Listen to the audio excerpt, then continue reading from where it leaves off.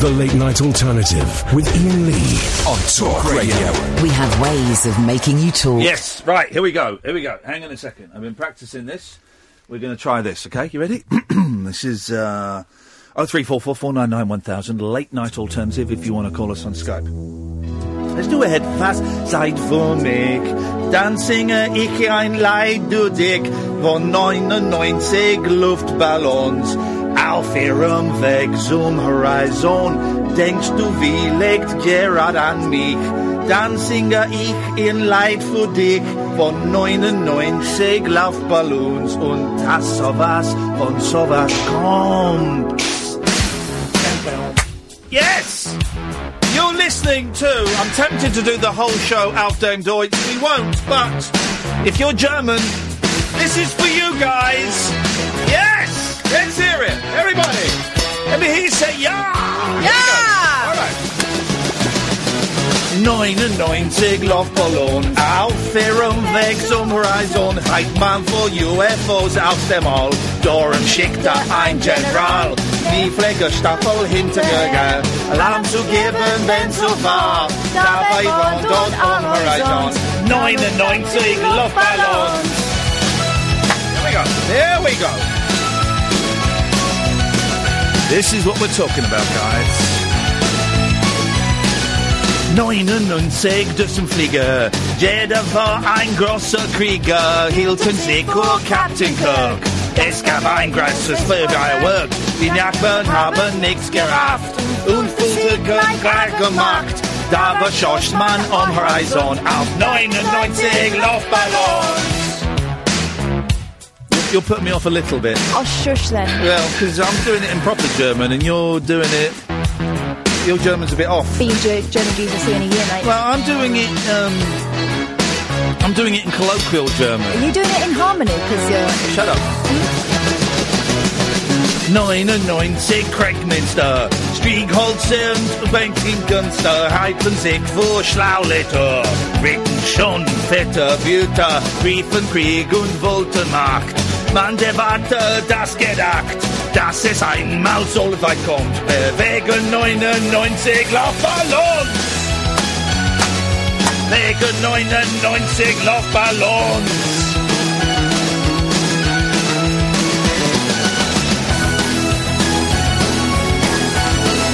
Luftballons! Takita, what are you strumming for? 99 Jahre Krieg ließen keinen Platz für Sieg. Kreikminster gibt's nichts mehr und auch keine Durchflieger. Heute sehe ich mein Runden, seh die Welt in Trümmern liegen. Hast nen Luftballon gefunden, denk an dich und lass ihn fliegen.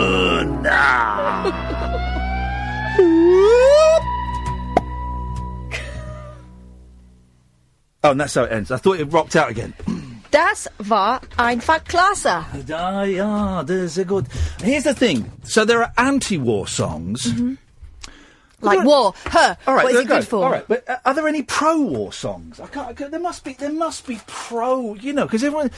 The devil has the best tune, so there must be some bloody good pro-war songs. There would have to be, wouldn't there? 0344 499 1000 is the telephone number if you can think of any good pro-war songs. Is Rock the Casbah one? No. I nearly went to the Casbah, but I couldn't be bothered. It's in Marrakesh. You couldn't even be bothered to go, never mind rock it. I couldn't be bothered to go. 0344 499 1000 is the telephone number if you want to give us a call.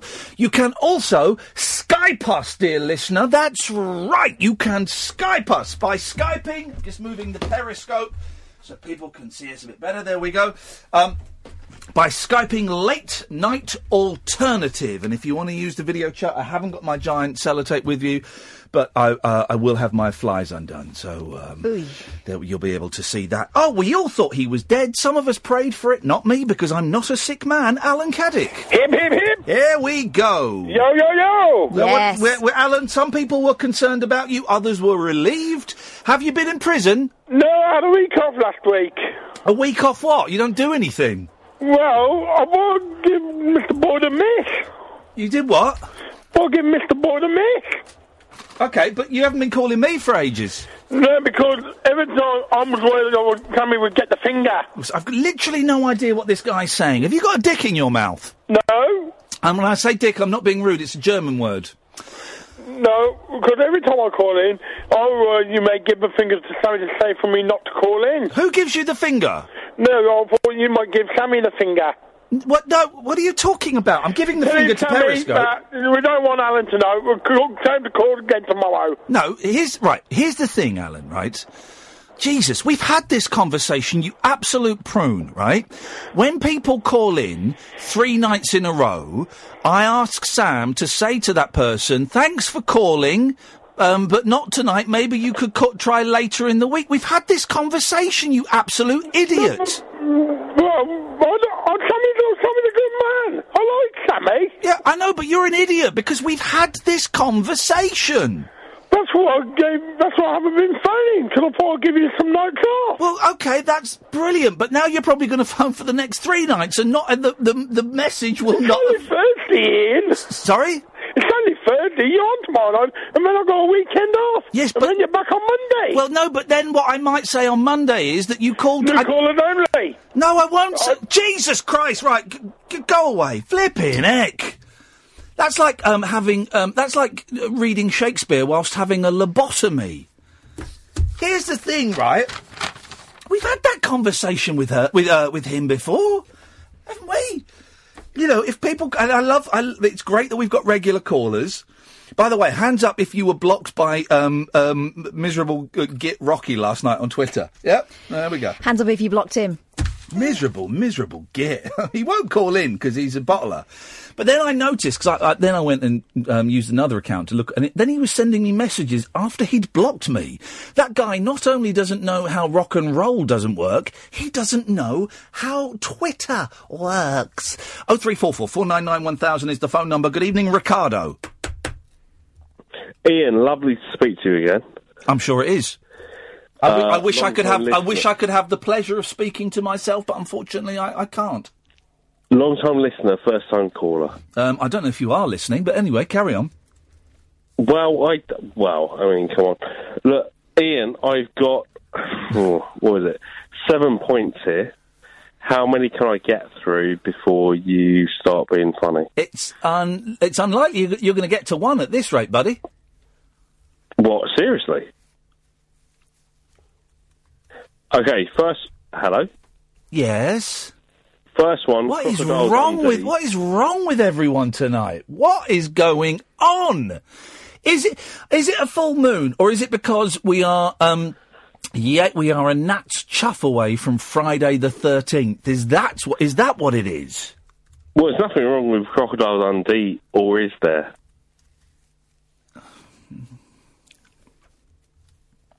I tell you what, Ricardo, stay there. Right, I'll put him on hold. 0344 499 1000, or Late Night Alternative on Skype, if you want to talk to Ricardo, because I'll be honest, 10 minutes into the show, I'm losing the will to live. So if you want to talk to Ricardo, here's what's going to happen. We've got a break in 4 minutes and 10 seconds, right? If no one calls in before then we let Ricardo go. If you call him before then, you can talk to him for as long as you want. 0344 499 1000, and we'll be quiet for the next 4 minutes until we get another caller. So let's see.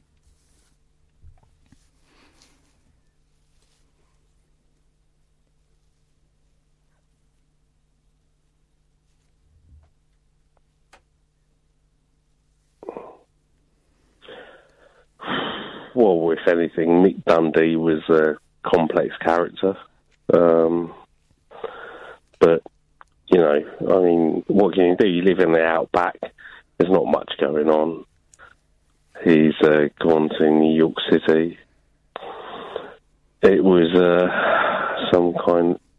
I don't even know if this has been broadcast. I have no idea. But I did have 6 or 7 other points. I think Crocodile Dundee was probably one of my strongest points. I'm not going to lie to you. But if Crocodile Dundee could be mentioned, I don't think it's mentioned enough, if anything. I mean, Paul Hogan, yeah, okay, not the best actor in the whole world, let's be honest. But why not? He'd done a good... Who's that? Oh, it's just me. I just want to talk to you, Ricardo. Why isn't he the best actor in the world? What stops him being the best actor? What, Paul Hogan? Yeah, what stops him? I don't know. I think in some ways he obviously fitted the part of Crocodile Dundee very well. So he's a good actor then, isn't he? Well, we had the accent. He kind of... I don't know, do you think he fitted it down to a T? Well, I don't know. You say he doesn't, but you've just described somebody who seems to fit it down to a T. Oh, what's your name, sir? My name's Tim. Tim? Oh, nice to speak to you, Tim. So what? Nice to speak to you, brother. Paul Hogan was... Well, I don't know. I've only heard him in Crocodile. Or do you think Paul Hogan was suited more to the Crocodile Dundee role?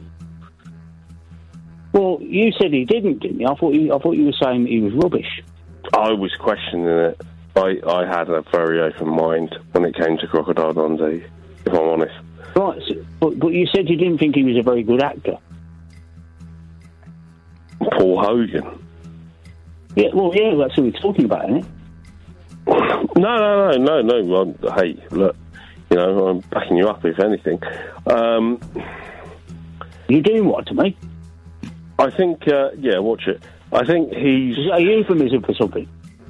Yeah. Let's watch out. It's still early tonight. It's a Thursday night, watch it. But as far as Crocodile Dundee's concerned, is he a good actor, or is he just suitable for the role? Well, no, he's a character, Crocodile Dundee. Oh, here we go. No, no. So, as a character, you think he could be multifaceted to a certain extent? No, well, I don't really know, to be honest with you. But if he wasn't such a good actor, Paul Hogan, then you just referred to him as Crocodile Dundee, as the character. So he must have fooled you. So what, do you think I've typecasted him to a certain extent? Because it's like, Paul Hogan, Crocodile Dundee, end the story. No, I think you slated him off as a rubbish, useless actor, when in fact he was extremely good at playing the part of Crocodile Dundee, which is why you said and called him Crocodile Dundee rather than his real name, because you were convinced that he was Crocodile Dundee. Oh, so what? He's that good, he's actually tricked me to an extent where I'm not using his actual name. He's absolutely tricked you 100% because you referred to him as Crocodile Dundee rather than Paul Hogan. So you fell for the character. You believed what else am I going to say about Paul Hogan? Oh, he done the Foster's adverts in the 80s or something. Well, he's good at them as well, wasn't he? Brilliant at those. Yeah, he said, oh, mate, you want a pint? You want a can? That's all right. I don't know what he said, actually. I can't remember the words exactly. But he must have been pretty good at it, because he stuck in your mind. I'm obviously paraphrasing to a certain extent. But, that was obviously what he was kind of saying in a roundabout way. Why? I've not said anything. I've just been asking you questions. It was you that said he was rubbish. I remember those... comment clips. Him he's starting to sort of disappear beneath the music for some reason. Look, bottom line, you remember him as yes. I think he's drifting off across the face. I don't know what music that is. Well, that was one of them.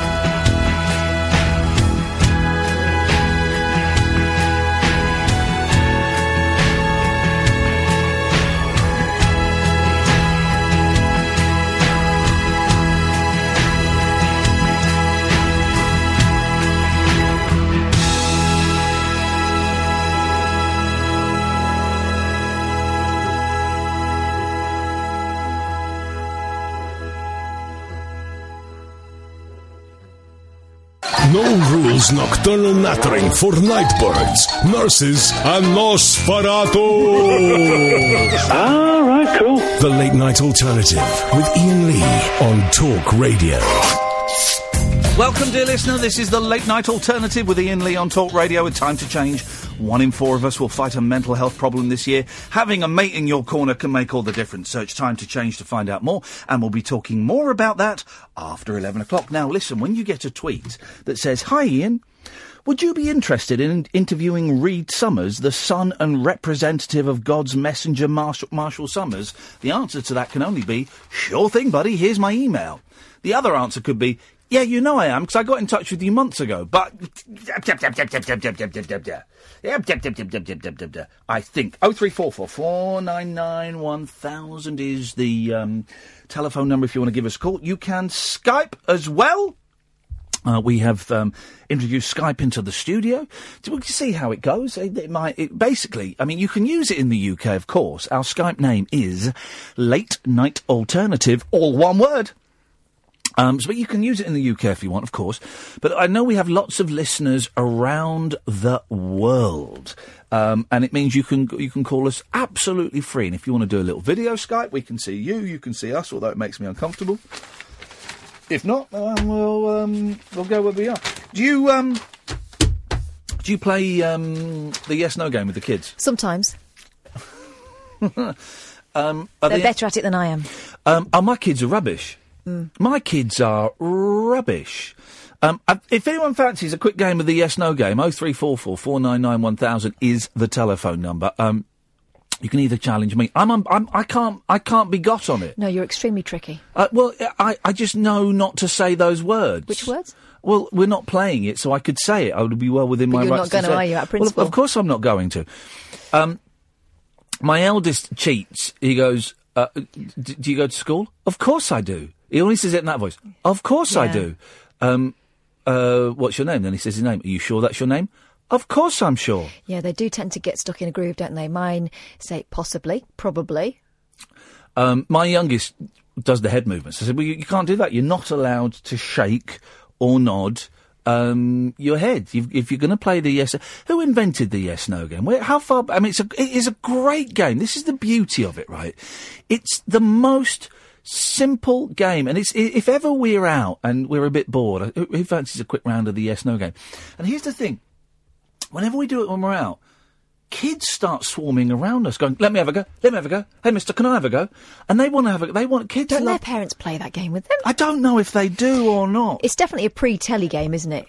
Well, Des O'Connor obviously did it with What's in My Box, the programme. What was it called, What's in My Box? Philip will know. What was the programme What's in My Box, Philip? Well, the original one, Ian, was Take Your Pick with Michael Myers. OK, so Michael Myers, the star of the Halloween films, did it.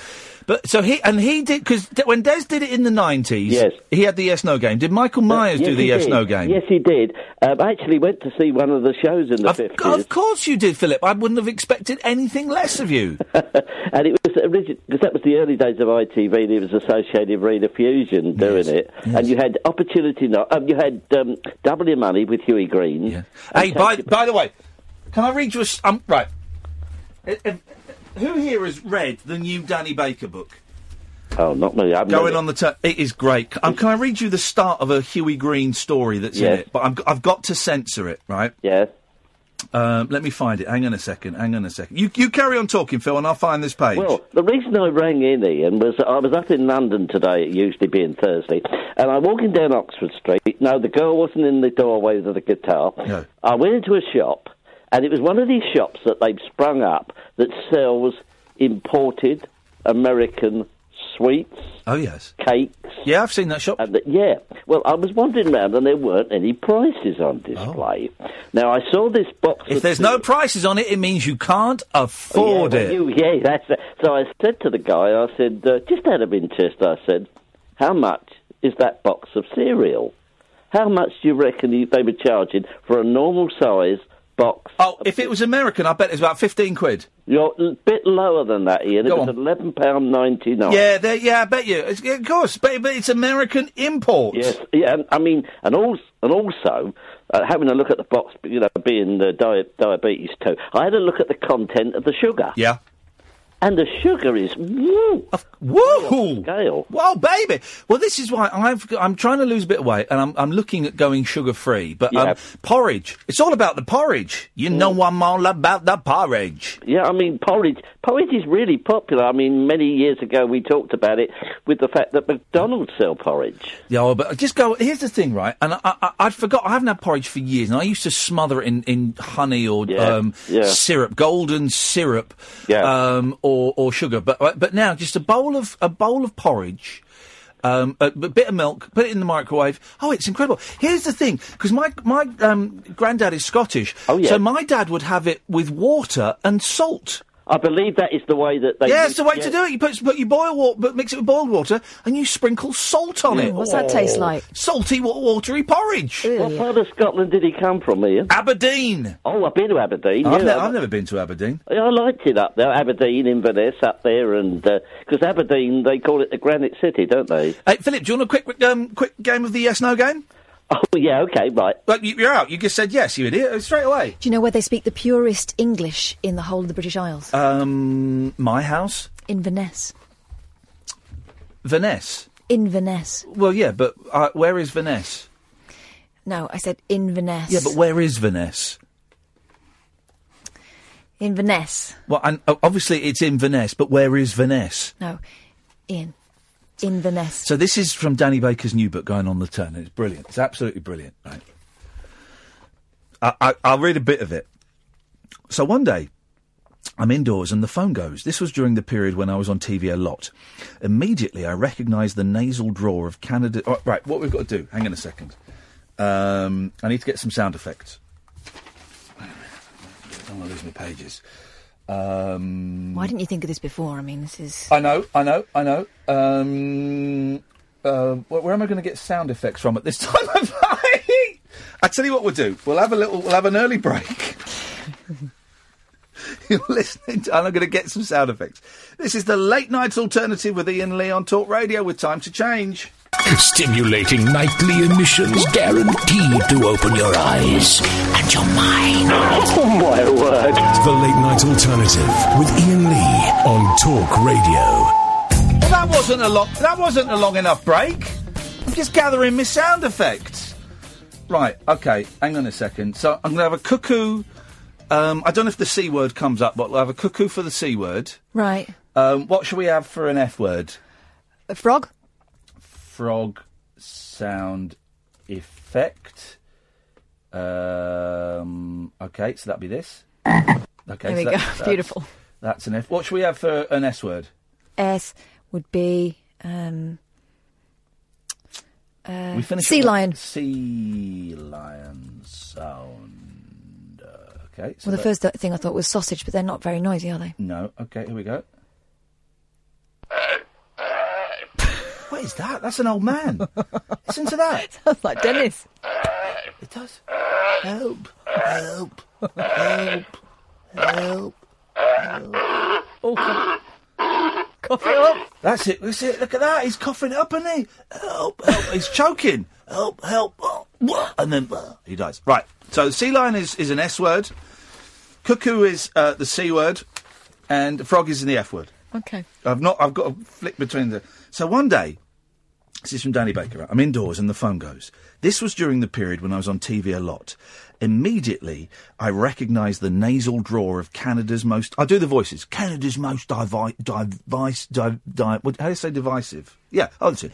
Canada's most divisive export. Danny Baker, I want to introduce myself. That's not a bad Huey Green. Then he went a bit... Danny Baker, I want to introduce myself. My name is Huey Green. I believe I actually said where in response.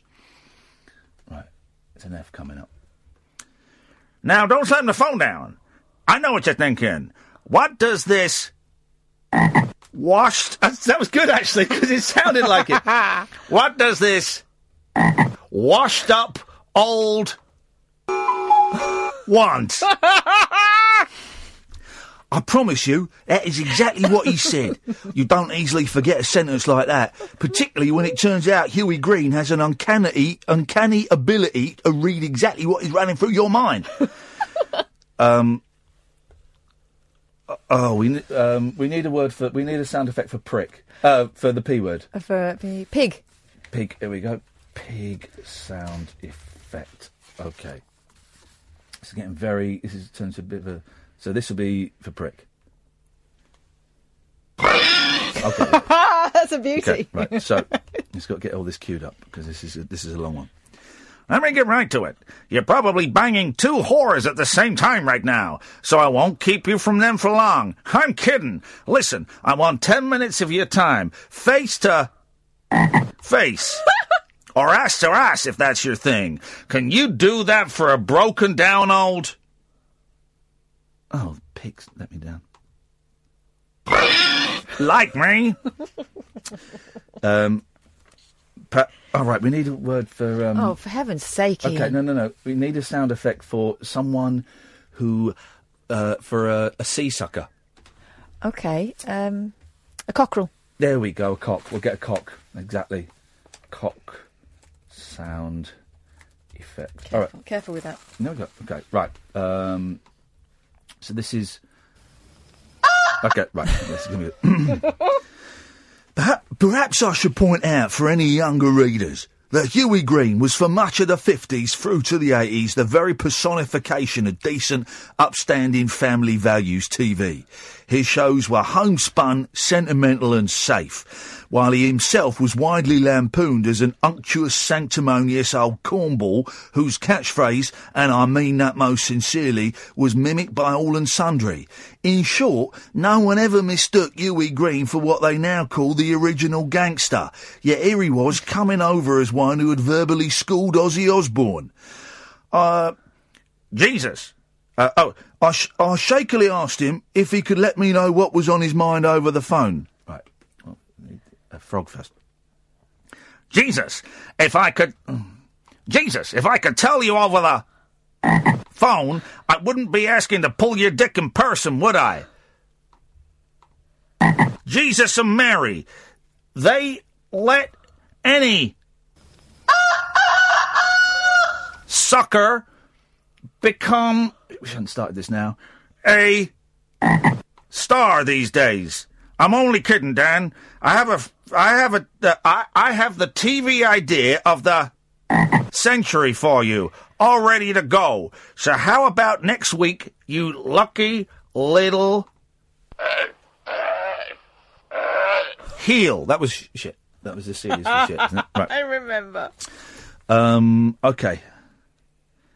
Is there a lot of this to go? Yeah, actually, I was quite. It's pages. I mean, I'm working 5 different YouTube pages. This is how I'm doing it. This is what I'm stuck with here at Talk Radio.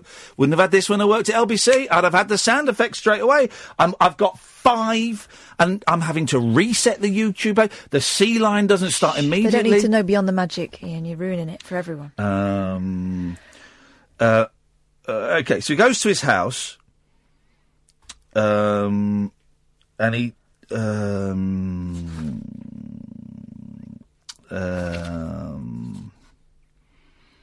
okay, so he goes to this house, and he takes him into his room where he's got a train set, and he says he's got an idea for a show. Oh, gee, I need a sound effect for bastard. What would it? Bell. Yeah. Bell. Well, no, you might need that. No, I don't think we don't go there. All right. So that bell is for illegitimacy. So that will be this. Okay, that's a little it's not bit, as aggressive it's as I'd underwhelming.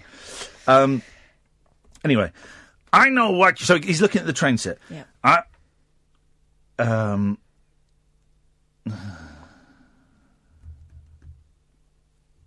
Okay, so basically, I'm going to skip it because it goes on. I wish I hadn't started this now. It's turned to a nightmare. So he has got out for an idea where they do a live TV show on a train. Okay, right. That's the idea he's selling to Danny Baker. Danny says, right. So he says this, and Danny's thinking, "Oh, that idea's been done. It's a sinker." But then, Huey Green comes back. Okay, show from a train. Cute idea, but today. These... Oh, frozen. got to reset cocksuckers. Hang on. Oh, flipping heck.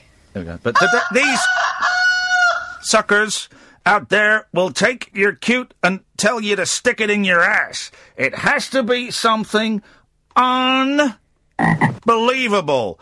Stupendous. So, I'm in here one night, moving the train, scratching my balls, and Jesus, I get the idea of the century. I look across to the far side and go, me, that's it. Now, what can you see on that far side, beyond those cable cars? What's there? I looked, and there appeared to be a sort of cove with a painted sea beyond its horizon stretching onto the wall. The seaside, I said. The seaside? The sea... side? Huey seemed outraged by my naivety, and for a few minutes kept saying, oh, the seaside! That's not the goddamn seaside, you prick! Don't know if we had one for prick. Yeah, we did. We had the pig. The pig? It's not the seaside, you prick. Yeah. That is the Atlantic Ocean! Well, how am I supposed to know that? I countered. Because you don't think big, Danny! Baker, nobody does anymore. You're used to TV pygmies yanking your dick. I didn't have one for Dick, did I? No. I wish you did. Not like Uncle Huey here. I've never actually heard Huey Green speak. I've only ever heard impressions of him. It's uncanny. That's why I've been... So, we do the first part of the show on a... What was... all right. What was... the sea lion. Okay, the sea lion is feces. So, we do the first part of the show on a train, and that's all well and good. And Mr. and Mrs... Shit. For brains... Wow. ...in... Lancashire are eating it up. They've had Shirley Bassey, some pop stars, magicians... Oh, jeez. Knows what else, and we haven't even started yet. We get off the train beside the River Thames. Huge crowds, and God, this is astounding. I'm... ting myself with excitement telling you. We get off the... God, this is train, and a submarine surfaces out of the River Thames. We get on board this monster, and the show continues on the sub. Then as the sub goes under again, we say, see you tomorrow, suckers. And then you kind of get the idea of what a foul-mouthed man. Where that's going. So that's it's a good read. It's not such a good. That was quite complicated there. Next time we'll prep it better. Struggled there. 0344 499 1000 is the telephone number. If you want to give us a call, you can Skype us, a late night alternative. This is the late night alternative with me, Iain Lee, on Talk Radio with Time to Change. 1 in 4 of us will fight a mental health problem this year. Having a mate in your corner can make all the difference. Search Time to Change to find out more. Kick off your slippers. Don't go to bed. The party is just starting. You can sleep when you're dead. The late night alternative with Iain Lee on Talk Radio. 0344 499 1000. You can Skype late night alternative. No one's calling in. I wonder why. I think they were waiting for the punchline to that particular story, but it was just a very sad story, This wasn't is it? the late night alternative with Iain Lee on Talk Radio with Time to Change, of course. We'll be talking about that more after 11 o'clock and be looking to hear your stories then as well. But here's the thing I've noticed. Here's the thing that I have noticed. The week, 2 weeks ago when I was still here, the calls were kind of dropping off. Did you get many calls last week? No. No? Okay. And there's not been many calls this week. And I wonder why. Or yati, as we would say in Greek. I'm not Greek, I wouldn't say it. But I wonder why. I'm giving them gold. I'm offering them a chance to play the yes-no game. Maybe you're being too entertaining. No.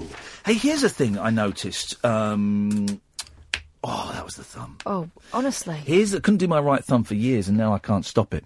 Here's the thing I noticed when we went to see Hair yesterday. Of course, there's a famous scene where everyone strips off, and it's actually not as lurid and as rude as people would expect. And way too brief. It's very, very short. And here's the thing: I don't remember seeing any fannies. I just I just looked at the dicks. Same. They do call them more attention, don't they? I did look, because they have their backs to us to start with, and I was looking at what I thought was a very, very nice bum, and it was a bloke's, unfortunately. And then I just found myself looking at the willy. So next time we go, I know exactly where to step. But this is the problem I had, and apart from the fact that everybody involved in it was beautiful and talented. I hate that. And young. There we go. And they could all sing. Those things together really makes me want to eat my fingers. It's, oh God, I hate beautiful, young, talented people who can sing. But putting that to one side, all of the men were smooth all over. There was no hair on. Did they have pubes? Yes. I think. But they were trimmed. Yes, they were. They were certainly tidy. That would be the one note. And what do I know? You've seen it lots of times. I mean, the performance. Yeah. You've seen the performance lots of times, and I'm a mere beginner at this, hair lark. But if I were to offer one, you've seen more dicks than me. Up close. Yeah. Well, sometimes they're a blur. Okay. Wow. So. The one note I would offer was if they could just pay a little bit more attention to the time period that we're talking about. The women didn't have any pubic hair, very little, very thin strips. But the men, and not so much the pubes. Here's the thing, right? Chests. The chests and the legs. Armpits. They were completely smooth. Now I know that this is a thing that young people do. And by the way, if our sponsors are listening to this, as the warm up for their section, they'll be thinking, "Dear God, can we get a refund?" But no, this genuine, because I'm a 44-year-old man, so I've got hair everywhere. I've got a hairy back, I've got a hairy front, everywhere there's hair. I've got hairs on my knuckles. I'm one of those guys. So to watch these young men, and this is the thing now, isn't it? Is for young men. And it got me thinking. Right, I'm listening to in the car, because Dennis Le Corrier suggested I should get it. I'm listening to Lenny Bruce live at Carnegie Hall in, I think, 1963. Kennedy is still alive at this recording. Okay, he's still present. Did he get shot in 63? It was, wasn't it? So was it 63 or 64? I think 4, but let me check. Yeah. You made me wonder. So it's 63. This is recorded, and he's talking. And here's the thing. I'm really, really enjoying. 63. Yeah, I'm really. It was. Let me. Hang on. I can tell you the date. It was the 11th. No. Of November. No, you're right. It was May. It was May. It was November. It was the 22nd. 22nd of May. I was right. No, of November. There we go. So, and I'm really enjoying this Lenny Bruce. I'm not finding any of it funny. Not chuckling once, but as an historical document, and people in the audience are loving it, as an historical document of a stand-up comedian in that period. It's really interesting. It's a really cracking bit of audio. It's double disc, and it's about 2 hours of it, and I'm halfway through it. What's he like? Is he outrageous? Because he's like the forefather of modern American comedy, isn't he? Yeah. Oh, yeah. I mean, there's no holds barred in this. Right, so it's not gags, it's more... Oh no, this is gags and little routines. Okay. As he got on later, as he became more addicted to heroin, it became him reading out the transcripts of the FBI had against him. But it's some very clever wordplay. Bandy, I mean, the language is uncomfortable. Bandy's the term faggot around a lot, but not being homophobic at all. But using that term. In a way that we might say gay, or in a way that some people might now say queer. Right. It's a historical document. It's fascinating. The language and he's very hip. He's very. I was talking to these cats and they were hip to it, and it was it's kind of cool. He's Jewish. There's a lot of Jewish. Yiddish words kind of thrown in there. So it's a really interesting time capsule of someone speaking in a very specific vernacular. But he talks about, he does a little routine about some guys going to a dancing club and seeing a woman and she's singing, a cabaret, and seeing a woman and she's singing, and then she kind of raises her arms and drops her arms and she's got hair under her arms. Yeah. And so there's a whole routine about this woman having hair under her arms and how it's so shocking and it's weird, but one guy starts getting turned on by it. Right. And it got me thinking, when did women start shaving their arms and their legs? Because it can't be that long ago. It must have been the 20th century. Wrong. Go on. The Romans and the Greeks used to do it. Okay, but then it went out. Exactly. When did it become a thing now? Because now it is, if a woman doesn't shave her underarms or her legs, she is considered to be on the fringes of society and is to be pointed and looked at. Either she's making a political point, yeah, or she's slovenly. Is the inference. Is the opinion. So when did it become the norm? When did it become abnormal for women not to shave their arms and legs? And normal for them to do so. Because we grow up with it, right, as a thing. And we just say, well, it's always been like that. And you say it happened hundreds of years ago with the Romans and the Greeks. But there must have been a period. And I would say it's got to be 20th century. If anyone knows, by the way, I don't want to Google it. If you know, 0344 499 1000, late night alternative, if you want to Skype in. I would hazard a guess that it would be the 1920s. I would say the 1920s, partly because the razor technology was at a point there. Skirts got shorter. That it could be done. Skirts got shorter. But then... OK, but then why would that women have to shave their legs? Why did that put about? Now, personally, I find women who shave their legs and their underarms, I find it more attractive. I find that when I see women who've got hairy legs and hairy underarm, I don't find that attractive. But that is probably down to social conditioning, isn't it? It must be down to social conditioning.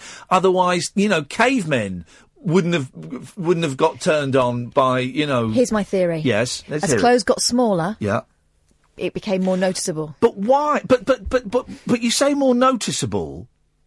I'm trying to get deeper into it than that.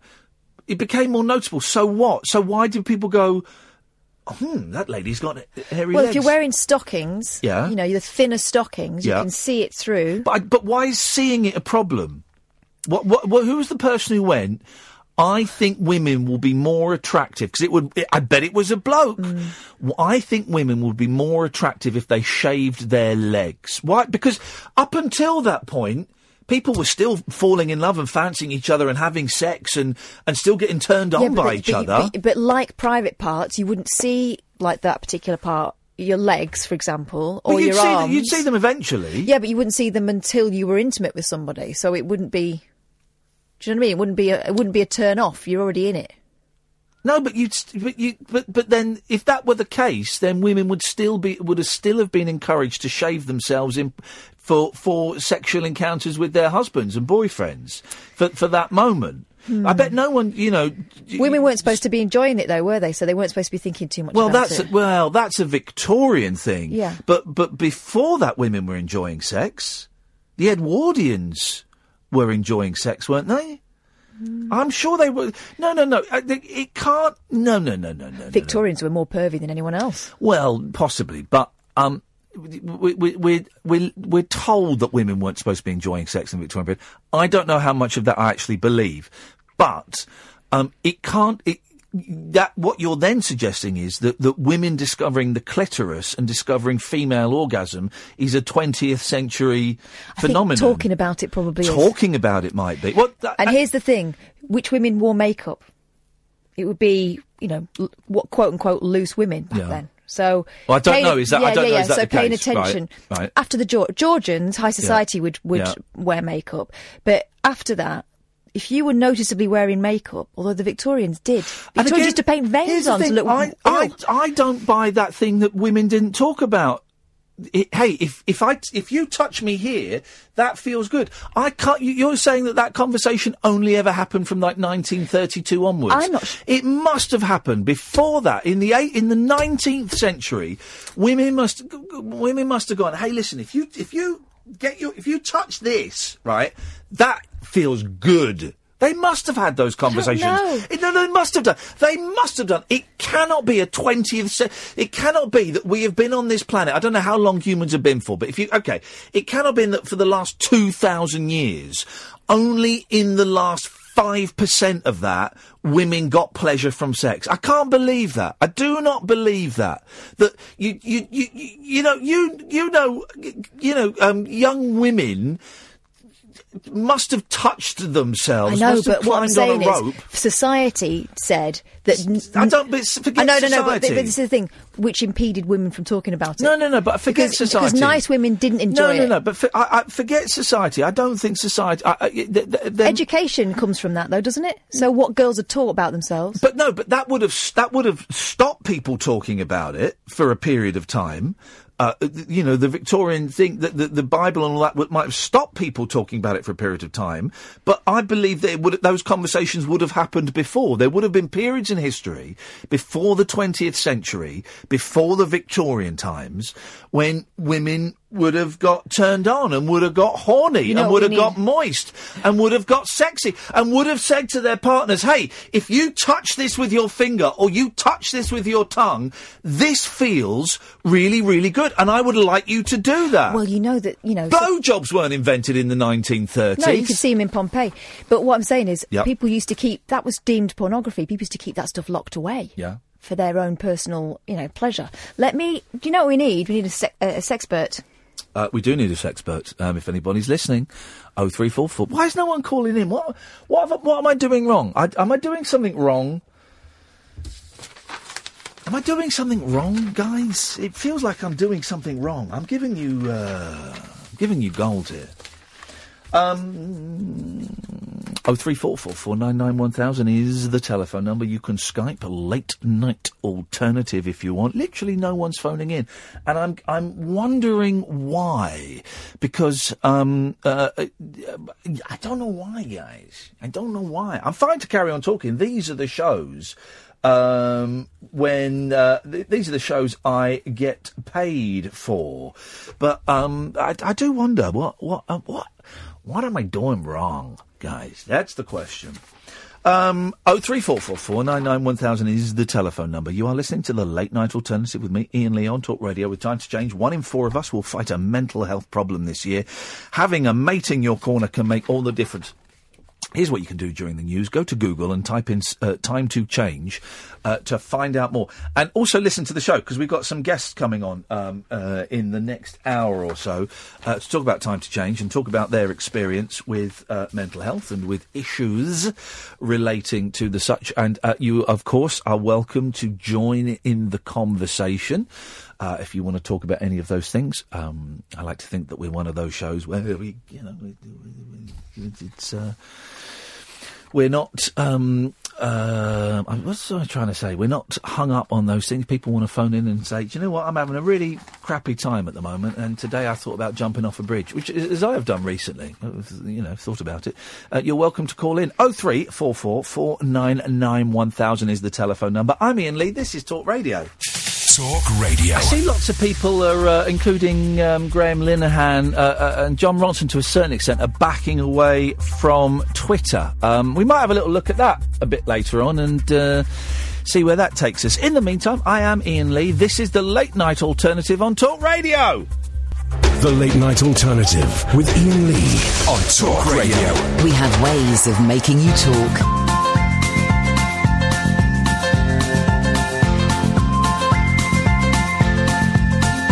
There's a voice that keeps on calling me. Down the road, it's where I'll always be. Every stop I make a new friend. Can't stay for long, just turn around and I'm gone again. Maybe tomorrow I'll wanna settle down. Until tomorrow I'll just keep moving on. Down this road that never seems to end. When new adventure lies just around the bend. So if you wanna join me for a while, just grab your hat, come travel light, that's old style. Maybe tomorrow I'll wanna settle down. Until tomorrow, the whole world is my home. So if you wanna join me for a while, just grab your hat, come travel light, that's old style. Maybe tomorrow I'll wanna settle down. Until tomorrow I'll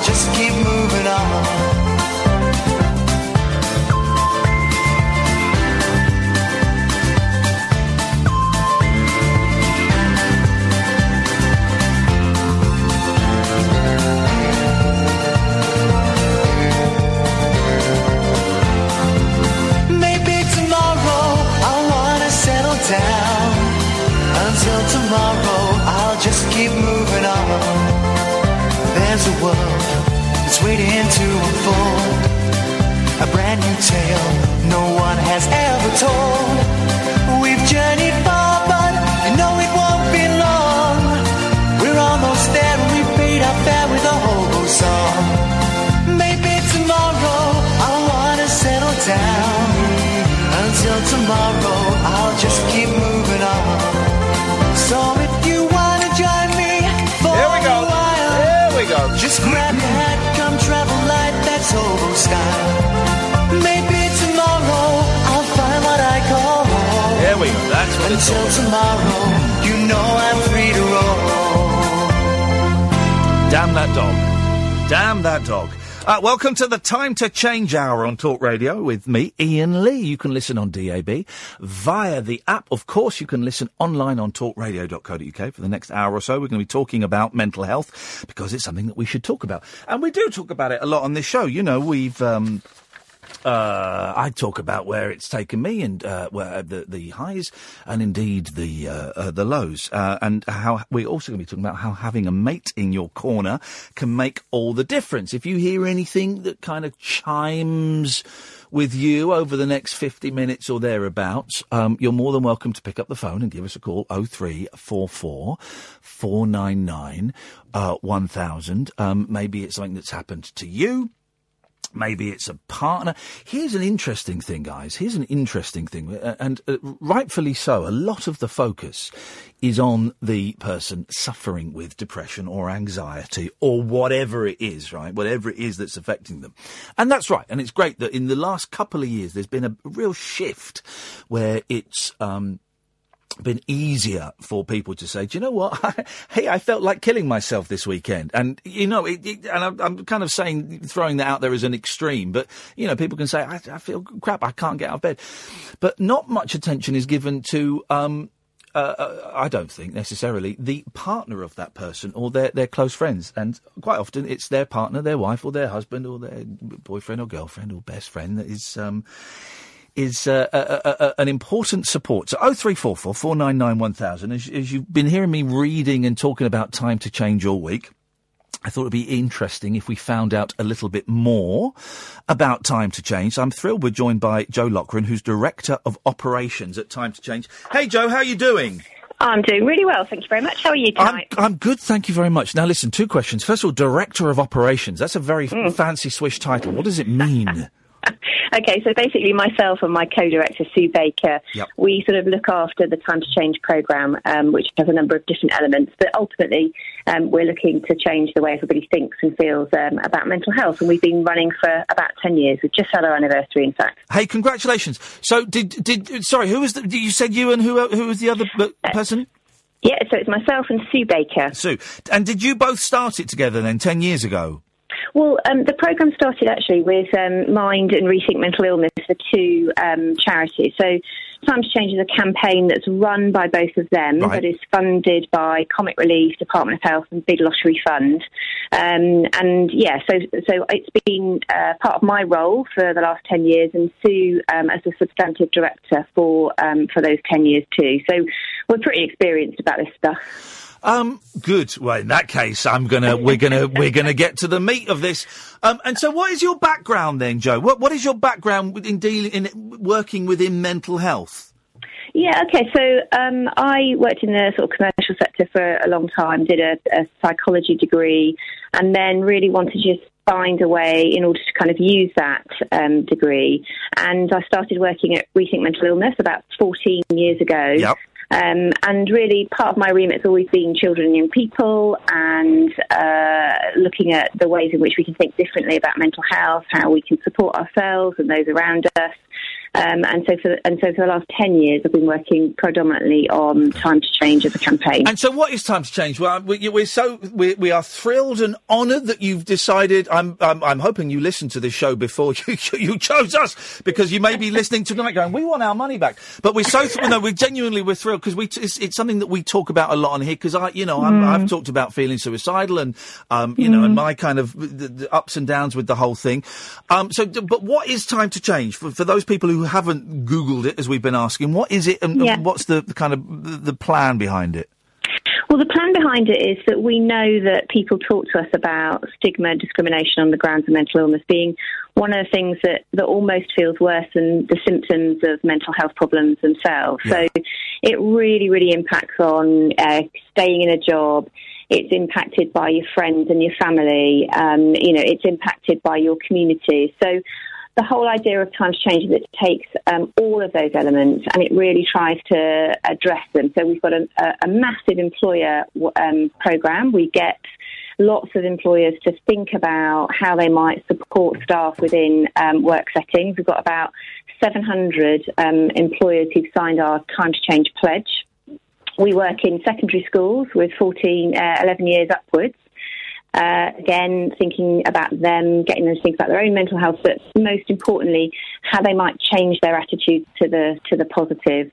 We also do lots of work out in the community. So we've got a number of what we call community hubs.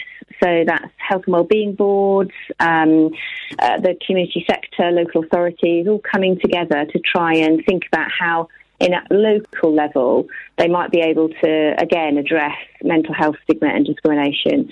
So every year we do a national burst of activity, which we're in the midst of at the moment. Yep. And for the next 5 years, as you've been indicating, we're going to be concentrating on really trying to address and get on the radar mental health for men, because we know that men are it's less on their radar, they're less likely to talk about it, and they're certainly less likely to seek help. So our next 5 years is really targeting them. I can never quite remember the statistics, but suicide is it's the biggest killer of men between a certain age. I can never remember what those certain ages are. Yeah, under 45, you're absolutely right. It's incredible. And a lot of it is incredible. And a lot of that will come from the fact that men feel they can't talk about it. Yeah. So one of the things, we did a piece of research, and whilst a high proportion, 86% of the men that we spoke to said they'd be comfortable supporting a friend who had a mental health problem, that means there are still 6 million men for whom that's not a comfortable thing to do. And they cite all sorts of reasons. They wouldn't know how to help and support them, feel like they need to be an expert, they worry about saying the wrong thing. So this next 5 years, our programme called In Your Corner, that's our campaign name, is really looking to address some of those barriers to get mental health on everybody's radar, including men. It's so many thoughts firing off in my brain. I need to write down a couple of notes. It is a tough thing to do, because for me, even as someone who suffers from depression and anxiety and all of that stuff, quite often someone will say to me, what can I do to help? And I don't know. Sometimes I want to be left alone. Sometimes I wouldn't mind a hug. Sometimes I want to be told to, I want to be dragged out for a cup of coffee and a slice of cake. I don't know. And so it is difficult, isn't it, for friends? And I mention partners because I think that wives and husbands and partners, they struggle a lot because they're seeing the person that they are most in love with suffering, and they don't know what to do to help that person suffer a little bit less. And it's the same for friends and everything. It's a tough one, isn't it? It really, really is. And I think your point about loved ones is a really pertinent one. My husband is the most amazingly supportive man that I know, and that is incredibly important to me. And talking to the point about, so oftentimes we get asked, don't we? We'll say, "How you doing? How you feeling? You all right?" You've already answered the question before. You haven't really waited to find out how well somebody is. But, it's the little things. That's what we found when we spoke to people. It's things like getting a text, a phone call, doing the ordinary things that you would normally do with your mate. That every day being yourself, but with no judgment. And I think the other really important thing is don't wait to have somebody tell you what they want. Why don't you kind of step in first? And I think that's one of the things that we're really trying to get across. Really, don't wait to take the lead. You've mentioned one of my bugbears, and I hate it when people say, "How you doing?" And the answer to that question is, yeah, I'm fine. You all right? That's it. That's the answer. And sometimes I'm a little bit naughty, and on the show, if people phone up and say, all right, Iain, how's it going? Sometimes I'll tell them. Sometimes I'll be brutally honest and say, well, do you know what? It's really going really, really badly today, and I feel like, and there's kind of, my listeners know to sometimes expect that because I'm a little bit naughty, but there is a shock because when we ask the question, "How are you?" we're not really asking the question how. We don't want the answer. We just want them to nod and go, "Yeah, I'm fine." That's and it's a strange thing. And the thing that I just thought of earlier on as well, and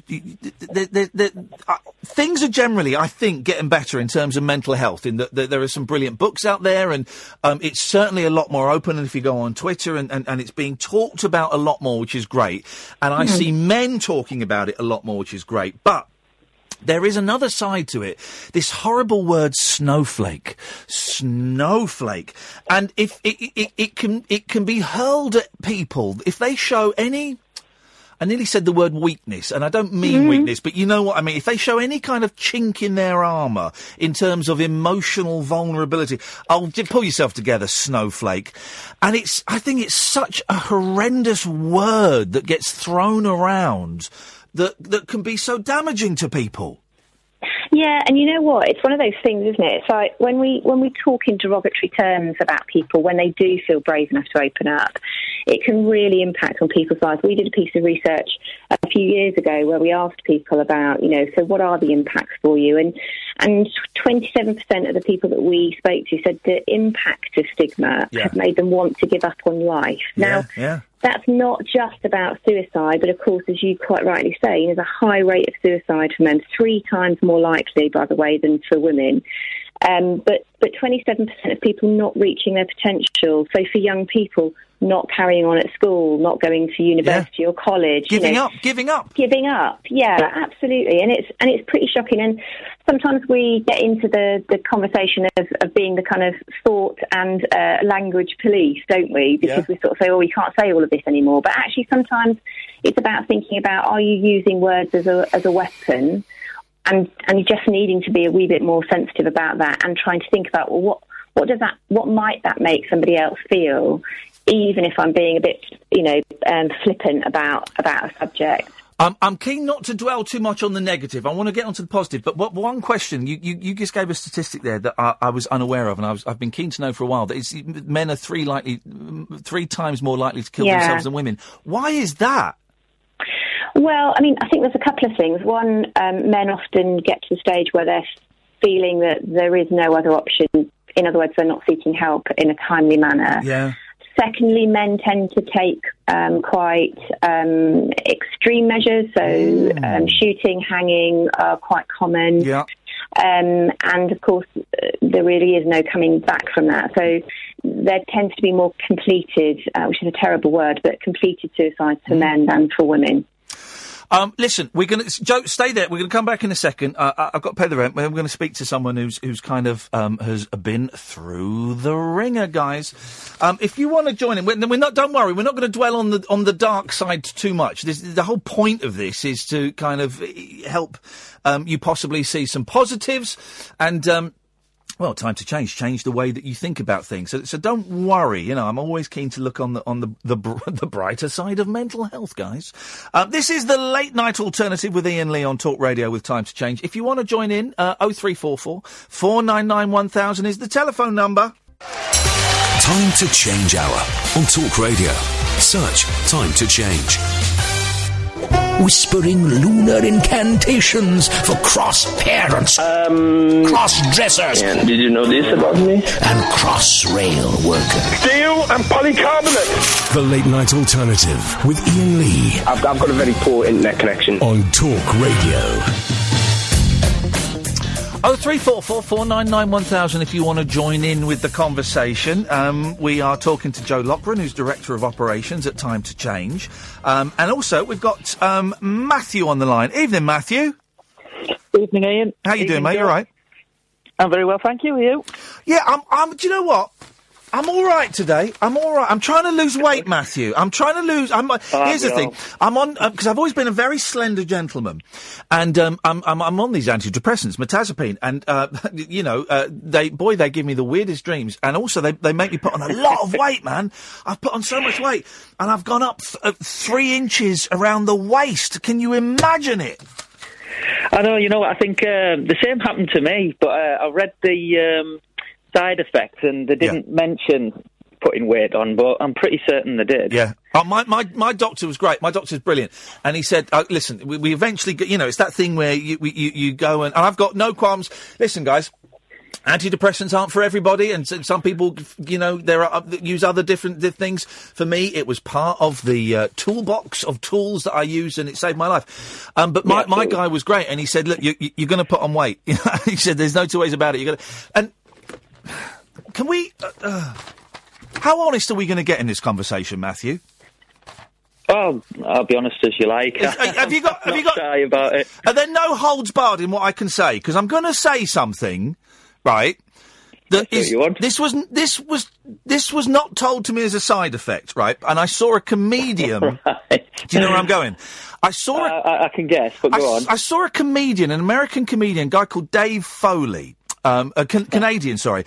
And he was doing a stand-up routine, and he said, I'm on antidepressants. And do you know what? I'll rephrase it slightly. He said, do you know what? I can't ejaculate. And man alive, as soon as he said it, I went, oh my God, that's what's going on. Yeah. As one of my listeners said, it's like you're running a marathon and they keep moving the finishing line. See, so taking them does have its advantages. But I get bored after 2 hours, Matthew. I'm like, come on! It is. Don't be so selfish, Ian. Don't be so selfish. Here's the thing: there are loads of side effects. Some of them, good. Some of them not so good. Matthew, tell me your story. What happened to you? Well, I first suffered with depression 2006, so I was in my early 30s. Yeah.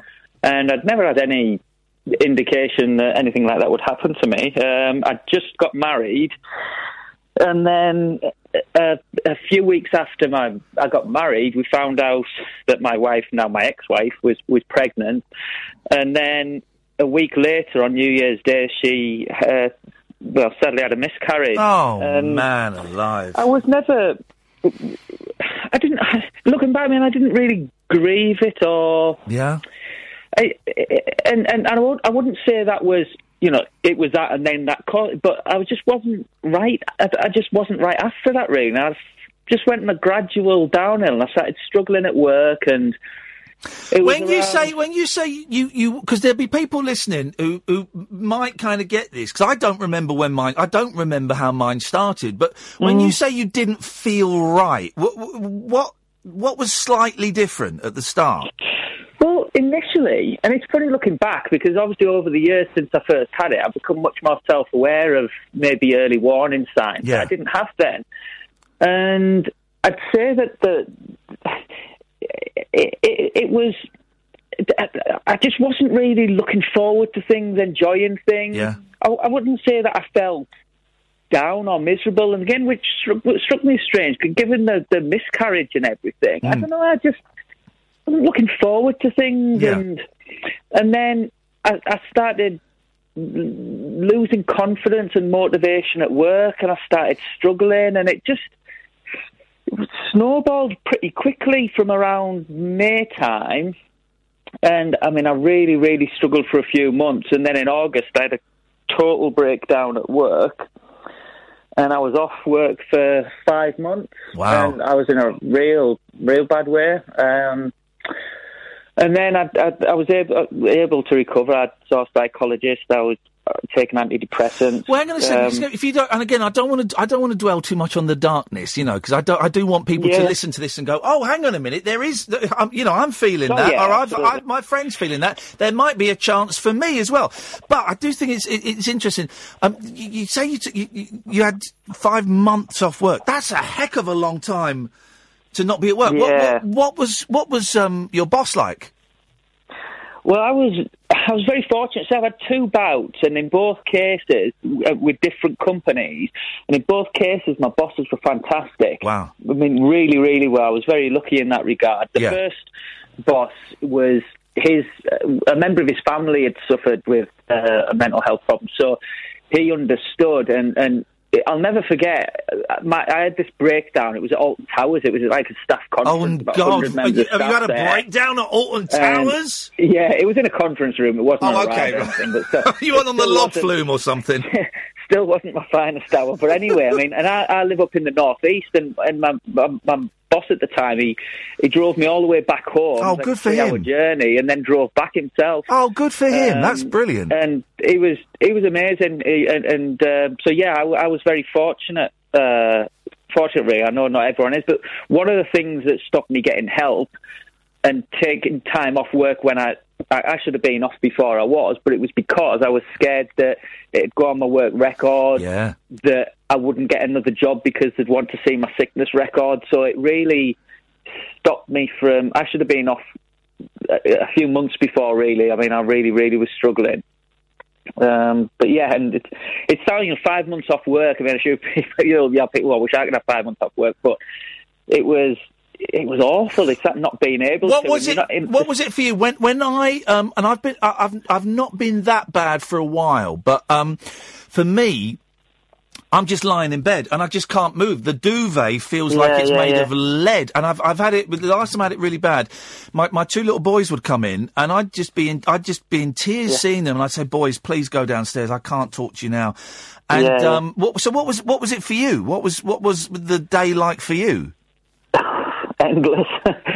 Endless. You know, it's there's just nothing gives you any sort of pleasure at all. So it's just dragging, and so then I'd be just kind of waiting for the night so I could go to sleep, but then I couldn't sleep, and the nights are even longer, and it was just awful. And people saying, "I'll do something to take your mind off it," but nothing ever would. Nothing would. Nothing could. Do you know what? This is brilliant hearing you say this. Not brilliant. You went through it, brother. Of course, it's awful. But because you're describing me. I couldn't focus on a book. I couldn't focus on if I could get out of bed. I couldn't focus on a television program. I couldn't focus on a 30-second advert because there's nothing was grabbing me. No, and that was the thing for me. It was like my ability to smile, laugh, to enjoy anything was gone. Yeah. It was gone. It's not, and every single thing, the things that I knew did give me pleasure when I was well. So, listening to music, reading, like you said, going for walks, whatever. Everything just seemed pointless because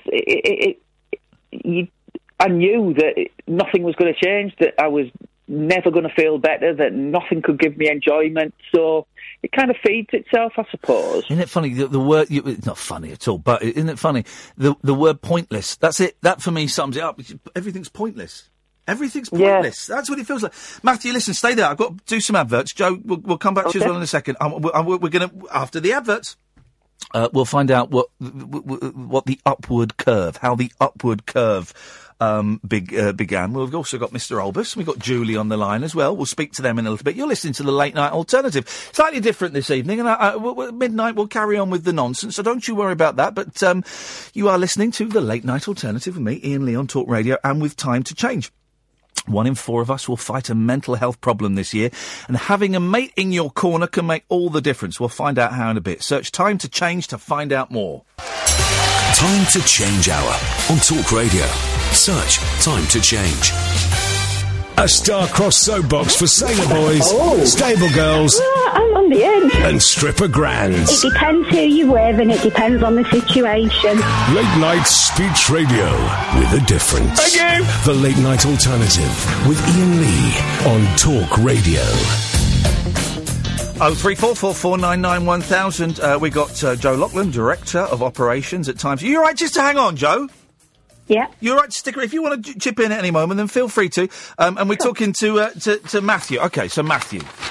So what was the shift? What was the thing where the first step you took, either literally or metaphorically, that was towards the light? There's a number of things, and it's one of the things where you see it more in hindsight, where there wasn't a sudden epiphany where, oh great, everything's better now. It was, I know that things got better and changed, but I think there's a number of things that led to that. I mean, the first step was going to the doctor. But then what made you go to the doctor? Because that's a huge thing anyway in itself. Yeah, it was. it was actually, I spoke to my mum, I remember. Of course you did. I just said to her, I'm really struggling, and they'd known I wasn't myself. I mean, I'm not someone that can hide and act. I mean, some people, you never know with me. It's just very, very apparent I'm not myself. And and they, people had known there was. And she was the first person. She said to me, "You're clinically depressed. Go to see a doctor." Wow, your mum's clued up, isn't she? And I'd never. I don't know. I didn't know what was happening to me. I just didn't know. And so I went to the doctor, and I was given tablets, but I was very scared of taking them, so I didn't at that time. Yeah. I got to the point where I had this breakdown at work, and I found out through chance that a friend of mine had gone through something similar a few months before. Right. So that night, after my boss had drove me home, he came round and talked to me, and so the fact that he'd been there and got through it, that was it's like planting little seeds, I suppose, that you can get through it. And then I saw a psychologist. I went through the doctor. I was referred for counselling, but this was 2006, and on the NHS, it was months and months to wait, and saying all this time was off work. So I paid privately. I was in a position to do that, fortunately, and it was very expensive. But I saw a psychologist, and that really helped me. But the actual turning point was we'd had a holiday booked to the United States. I have a family over there, and it was around my first wedding anniversary. And I remember I was convinced I'd been ill for so long that was it, that I wasn't going to get better. And it'd been such a hard year for my ex-wife. And I remember just wanting her to enjoy the holiday, and I just thought, whatever happens, after the holiday I'm done, but just pretend as best I can so that she can enjoy a holiday. Yeah. And when I was over there, things just started changing. I just started having moments where I felt like me again. And I got back, and then I was scared that maybe it was all just because I was away, but I don't know, I turned the corner, really, and... It's funny, that, isn't it? Because it is... You can't... When you try and look back and go, well, hang on, what was it? Where was it? Where was it? You can't. It's like lots of little things kind of coming together, and suddenly you go, do you know what? Or suddenly I would go, oh, do you know what? I felt all right for an hour this morning. I feel crappy again now, but I've had 2 hours where I've actually gone out and walked the dog and done stuff and felt okay. That's good. That means it might come back again. And isn't that really important as well? I just think sometimes when we talk about mental health, we have this sort of myth that you can't recover from it once you've got it. And we know that you can. And I was really struck as well, Matthew, when you were talking about kind of seeing and hearing other people's experience, and at times change that. And you're one of our amazing champions. We've got champions, people who've had personal experience, who we train up and support to kind of challenge stigma and discrimination in their everyday lives, to do media volunteering for us, or to come to Parliament with us, or to do whatever. And that, I think, is probably one of the most powerful things within the movement of Times Change that we've seen, that people are willing to share their stories as examples of, here I was when I was at my worst, but actually here I am now. And that just opens up the conversation. And as you say, you sometimes sort of say to people, I didn't know you had gone through that. And as soon as you say, I'm struggling, it sometimes opens up the conversation for others to say, actually, so am I. Yeah. And it's that cultural change we need to make, isn't it, around, a societal change that makes it acceptable to talk about mental health like you would your physical health. We'd have no problems whatsoever saying, actually, do you know what? My broken leg is a real inconvenience. It's stopping me from doing all the things that I really love. We don't feel that we can kind of say that about our mental health, and it would be brilliant if we could get to a stage where, that was possible. Yeah, I think, can I just say as well, I think something really important from that, that other people's stories, absolutely, that was, because you can read the kind of the medical type books about what it is and everything, but it's that human connection that you can relate to somebody, and through the fortunate position now I've been in with like you said, being a champion for Time to Change, people contact me, and it just makes me feel really happy that you can offer some sort of hope to someone that's in that place. Because being there, you don't want anyone to experience that. There is something in being selfless to a certain extent that kind of helps your own self-esteem, doesn't it? By helping others, it kind of makes you definitely feel a little bit more. I tell you what, one of the things I did was I went on Amazon when I was in bed and ordered, and there are loads of books out there now. I mean, Matt Haig is one, but there's loads of books. Yes. And I can't remember. And there's one about this woman that grew a lemon tree. I can't think what it's called. There's loads underneath of a lemon tree. That's it. And there's loads of these books about people, some in, kind of high-powered jobs, some in, inverted commas, normal jobs. And they've written these wonderful accounts about how their life was, in inverted commas, normal, and then suddenly they got hit by it. And it could be because, something happened, they got divorced or someone died, or it could be it just came on them one day, and then they write about their recovery. And so I bought loads of these books, and when I felt well enough, I'd start reading these books, and they were quite inspirational. Some of them didn't click with me, but some of them, Matthew, some of them were really spot on. I thought, I can identify with them. Well, I've just wrote one. Have you written one? Yeah. Oh, give it a plug. Give it a plug, Matthew. This is brilliant. What is it? It's self-published on Amazon. It's called Something Changed, but you mentioned divorce. That's something I write about as well, because it was something that just helped me a lot. Right, I didn't realise I could write, and just expressing it helped me a lot, and it helped me to understand it, put a bit of distance between myself and the situation.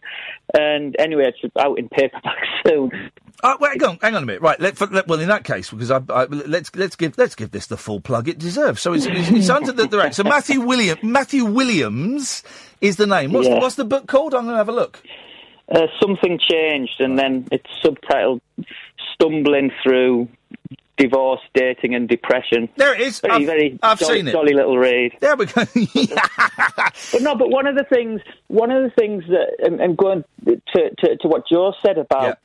Again, other people's stories and us not wanting to dwell on the dark side of it. I mean, one of the things that I really want, in my own little way, to get across to people is that it's taught me that, and particularly, I was at this Time to Change celebration at Whitehall on Monday, and I pinched myself how the very, very worst experiences I could ever imagine going through have led directly to some of the very best. Yeah.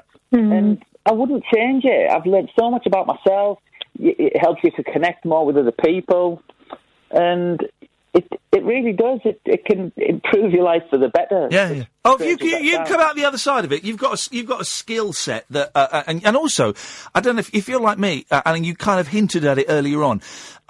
I know what the signs are now. I know if certain little things happen, or I find myself acting in certain little ways, I'm well enough to sit back and go, "Oh, something's coming on here," and I'm more in tune with my body and my soul, man. But it's true. It's true. I am. And that's great. Sorry. Go on. You two are too polite. You two are too polite. Just stuck someone's steam in there. Go on. Well, I was just thinking that there was a story. I don't know whether any of you saw it. Went viral about a woman who had basically sent an email to her team saying, "Today I'm not doing so good, so I'm going to take a couple of days off to look after my mental health because I know, like you were saying, you know enough about it to be on the cusp of something." Yeah.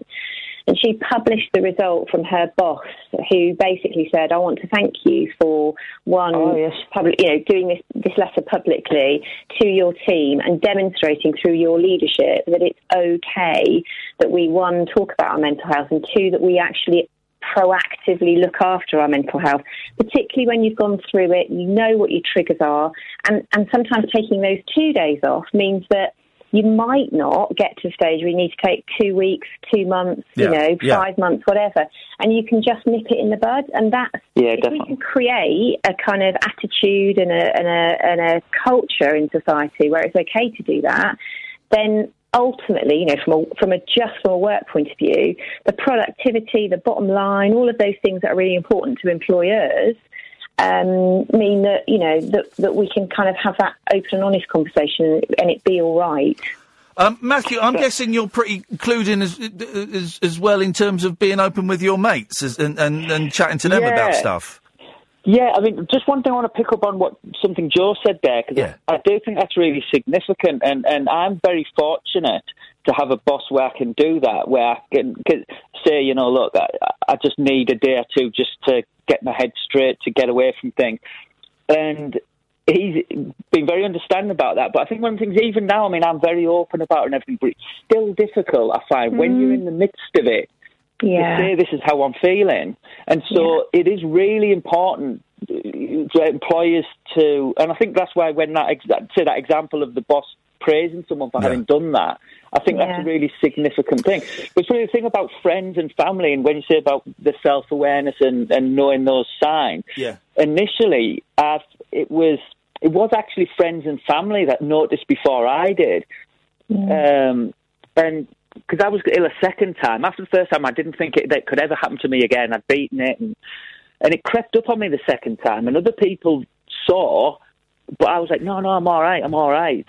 Whereas now I'm, like you said, Ian, I'm much more self-aware now of those little things. Actually, they might just be little things, but you know that you take steps to make sure it doesn't become a big thing, basically. Can I ask you a question, Matt? Do you ever worry that you talk too much about it? I'll tell you why, because I have had people in my life who've kind of said, "Oh, we should stop talking about that." Partly because I'm on the radio, and I wish you'd start. You're embarrassing yourself talking. Do you ever feel that? I don't believe I am embarrassing myself, but do you ever feel maybe you've said too much? I'm conscious sometimes. You know, like Uncle Albert on Only Fools and Horses. You know, like when I was depressed, I do think that sometimes, and I've been conscious when I've written about it. I don't just want to say the same old things. It's trying to say something different. I wouldn't just write something for the sake of writing it.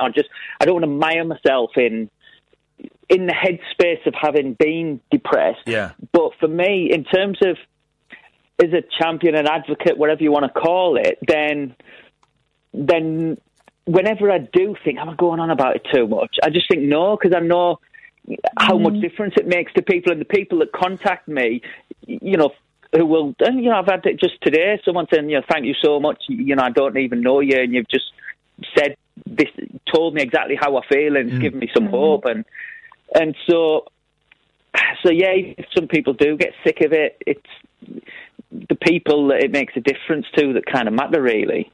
Right, listen, you know what? Go on, Joe, quickly, because I'm going to do some adverts, and then we've got a couple of calls that want to chat about this as well. I just wanted to say, you know, how important brotherhood is to men. When we did our research, they were so keen to be there in their mate's corner, and I'm really struck, Matthew, by what you were saying about friends, family noticing it first, because they know you really, really well. And then it's so good that they stepped in, and that's what we want to make sure that men are doing. Step in for your mate when you think something's up.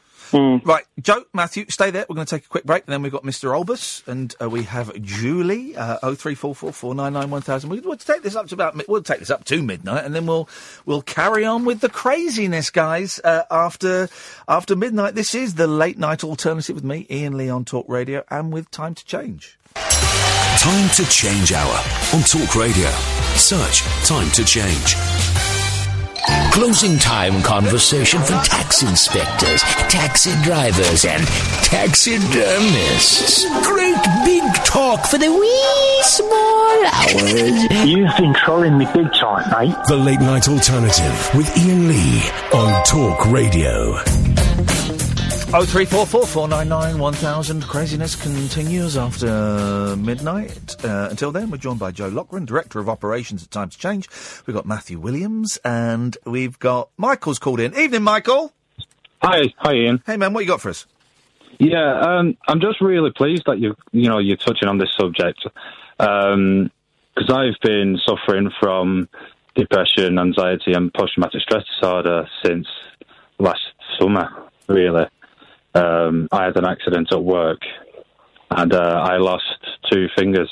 Oh, man, alive! On my right hand, and one of my other fingers is now in a permanent L shape. So it's a knock-on effect from a situation. Yeah, I bet that. I'm guessing you're right-handed as well.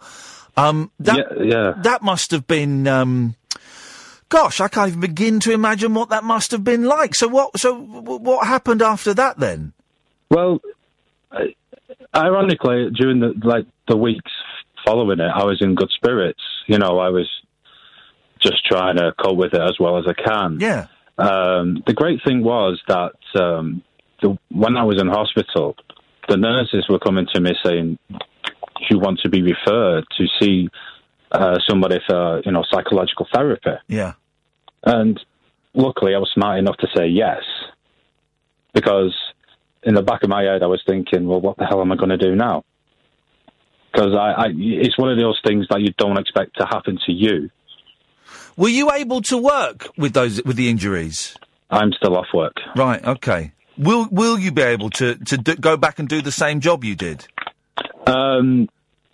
I don't particularly want to go back. I get that. So as those words were leaving my mouth, I thought, that's a dumb question. Well, no. Everybody asked me that, to be quite honest with you, Ian. Yeah. Because I have considered it, but for my own mental health, would I be able to cope with it? Because part of the issue with the depression and the PTSD is you get flashbacks. Yeah. And the flashbacks aren't necessarily what actually happened, because I didn't see what happened. I always saw the aftermath, if you like. Yeah, of course. So all the images in my head are of what it could have looked like, and it's terrible. But I mean, it's people like Time to Change that, it's refreshing to hear stories, because you've already touched on it already, that when people ask you, how are you? Well, your natural instinct is to say, I'm okay. When inside you're just thinking, I just want to go home. I just want to crawl into bed and just stay there. Yeah, I think it's a weird quirk of our language and our society that's everyone's got doing this play acting thing. You're inside, you're screaming, I want to kill myself today. And outside, you go, no, I'm fine, thanks. You doing all right? Yeah, good. Where are you now then, Michael, in terms of, your head and your soul and everything? What's going on for you now? Well, it got to about a year, roughly, to the day, and I was finding myself running up to the specific day, really nervous, really anxious, very low. And then it was the week after, and I was continuing to feel bad. And I just suddenly was sat down on my bed. I avoided people. I was still talking to people, but I was just, in the back of my head, I was like, just go away. Just leave me alone. And I sat on my bed and I thought to myself, I literally can't do this anymore. Yeah. I need to snap out of this. And what I started to do then was look into volunteer work. Was start to think about what can get me out of bed at a reasonable time, like I used to for work. So I just thought, right, I'll go to the gym. I'll do some cardio work and just see where I can go from there. Yeah. I used to play rugby until this happened, and one of the things I actually did was play a game of rugby. Shut up, man. How did that go? Terrible. Well, unbelievably, I tried to tackle somebody by grabbing someone's shirt with this hand, and mate. They went on to score a try. But you took part. Oh, I did. Yeah. One of the things I think that affects people when you have an accident is a lot of people tell you, well, you can't do this anymore, or you might not be able to do this anymore. But I've just had that will to go, well, you're wrong, and I'm going to show you. Oh, good for you. Good for you, man. But I mean, it's difficult to describe, as you were saying. You don't know why it comes on for some people, or for some people you do. And everybody reacts in different ways to it. I mean, I've been honest and open about my feelings and what I've been going through with everybody, because if I just shut everything away, everybody's just going to think, well, what's wrong with him? But if you're more open and honest about what you're going through, what you're feeling, then it's not only, you know, making you feel a little bit better and be able to trust that person, but it helps them understand a little bit more. Because sometimes, I mean, you hear people on the TV saying, oh, you need to man up and this, that and the other. But they don't know because they've not been through it. Oh, Michael, any time I see the phrase on Twitter, you see it a lot, man up. Any time I see that, I instantly dismiss that person as not having a clue as what's going on. Hey, Michael, listen, we're coming up to the end of this hour. I really appreciate your call, man. Keep in touch, won't you, and let us know how things go. Will do. Thanks, Ian. Nice one, man. Thank you very much indeed. Mr. Olbers and Julie, stay there. We'll come to you. Hang on, I'm messing up the phone system here. Oh no, I've just hung up on Joe. Can you get her back very, very quickly? Sorry, I'm messing up the phones. Mr. Olbers and Julie, we'll come back to you in after midnight, if that's okay. We'll carry on with the craziness as well. Matthew, give the book another plug, mate. Go on. What's it called? It's called Something Changed. Something Changed. Stumbling through divorce, dating and depression. There we go. We got Joe back. Sorry, Joe. I was trying to be clever with the phones, and instead I just booted you off. How rude! I'm not going to take it personally, I promise. Joe, we've got about 50 seconds left, and I really appreciate you coming on. If people want to find out more about Time to Change, or if they want to get involved, where do they go? Go to the Time to Change website, time-to-change.org.uk. Loads of tips, loads of information, loads of ways in which you can start a conversation or be in your mate's corner. Brilliant. All right. Well, listen, we're going to be talking about this over the next few weeks, and I'm so glad that we're kind of working together on this. Joe, it's a real pleasure to talk to you. Thank you very much. And you, take care. Matthew, keep in touch, buddy. I hope everything's all right, and we'll speak again soon, man. Thank you, Ian. Much appreciated. Thank you. Take care. There we go. What delightful people. Mr. Olbers and Julie, stay there. We'll come to you after midnight.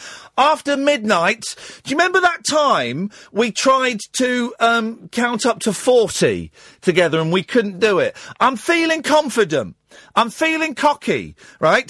Can we try after midnight to do the alphabet together? That will be easier, won't it? I think it will be. 0344 499 1000. This is the late night alternative on Talk Radio with Time to Change.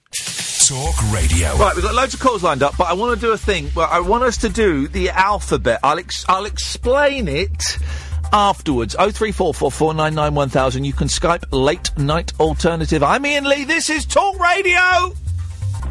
Across the UK, online and on DAB. Get an earful of unusual nocturnal emissions with radio's Lord of Misrule, Ian Lee. No relation, thank God. Unfiltered Night Talk with the original king of unconventional conversation. The Late Night Alternative with Ian Lee on Talk Radio. Oh.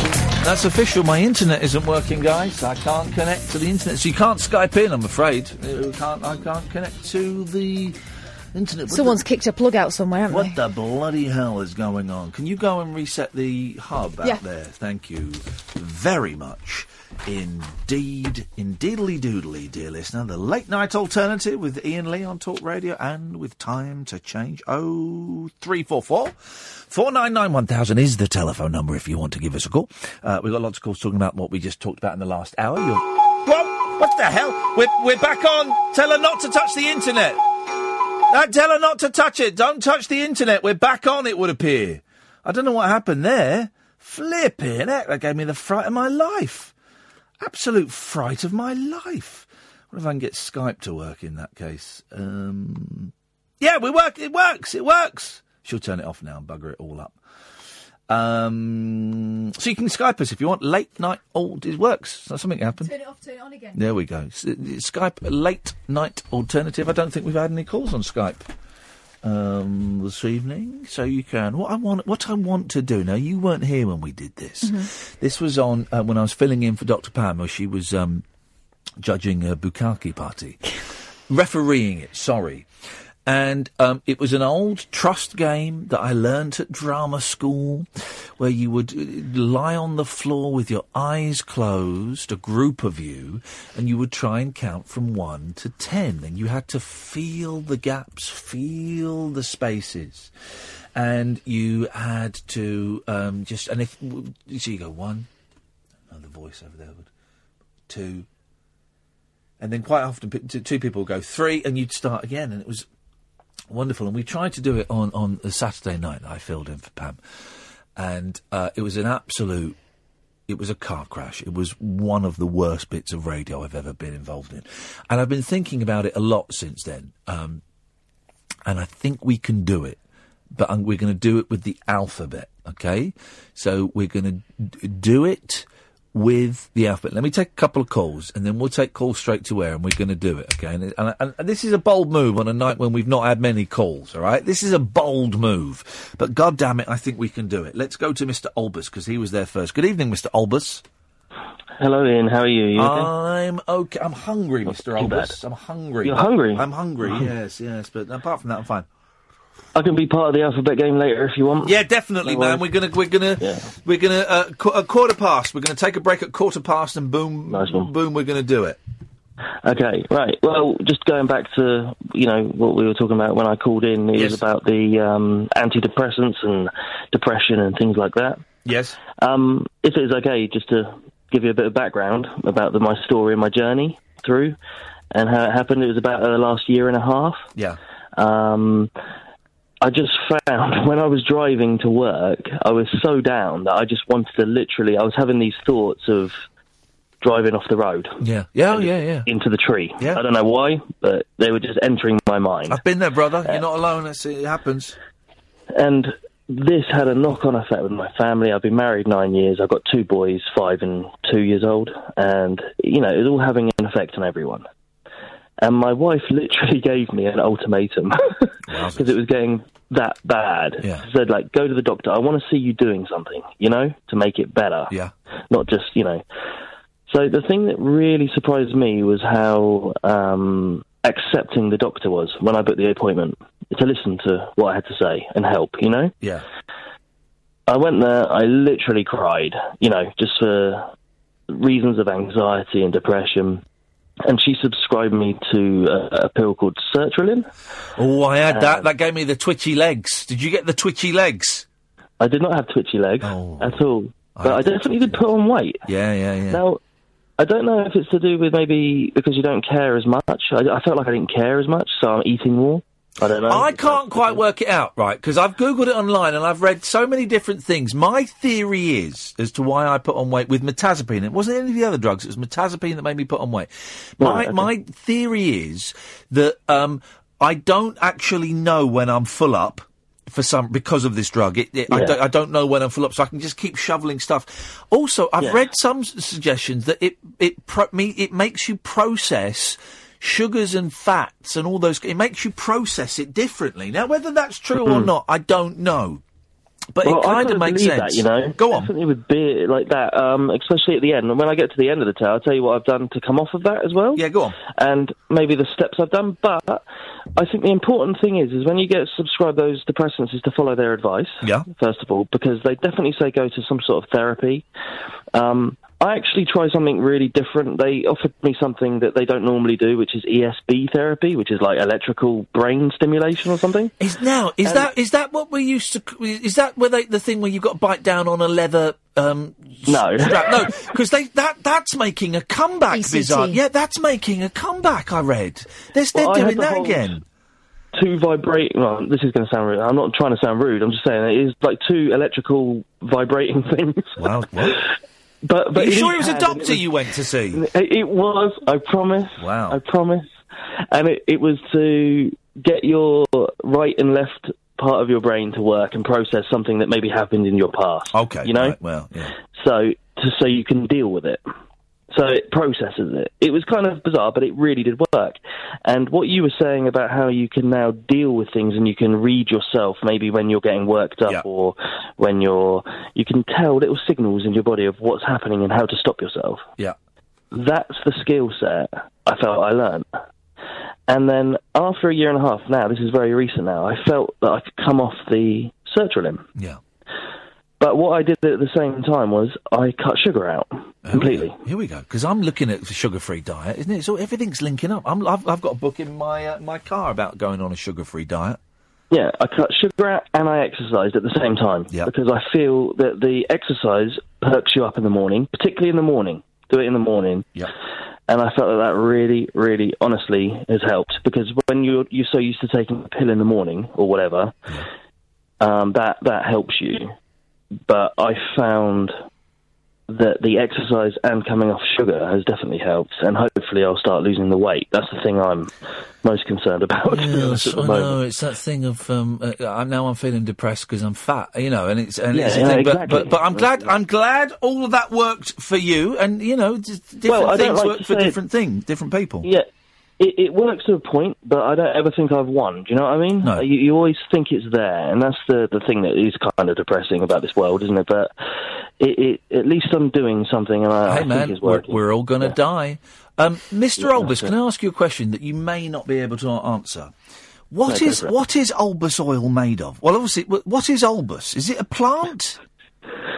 It's a mixture of things. Is it? What is it? What is in it? Because it's great stuff, by the way, guys. Oh, man. Love the Olbus oil. You got a cold, sprinkle a few drops of that on the pillow, put a little bit on a tissue, beautiful. And you're sorted. Yeah. Exactly. But what is it? What the hell is in it? What are we putting on our pillows?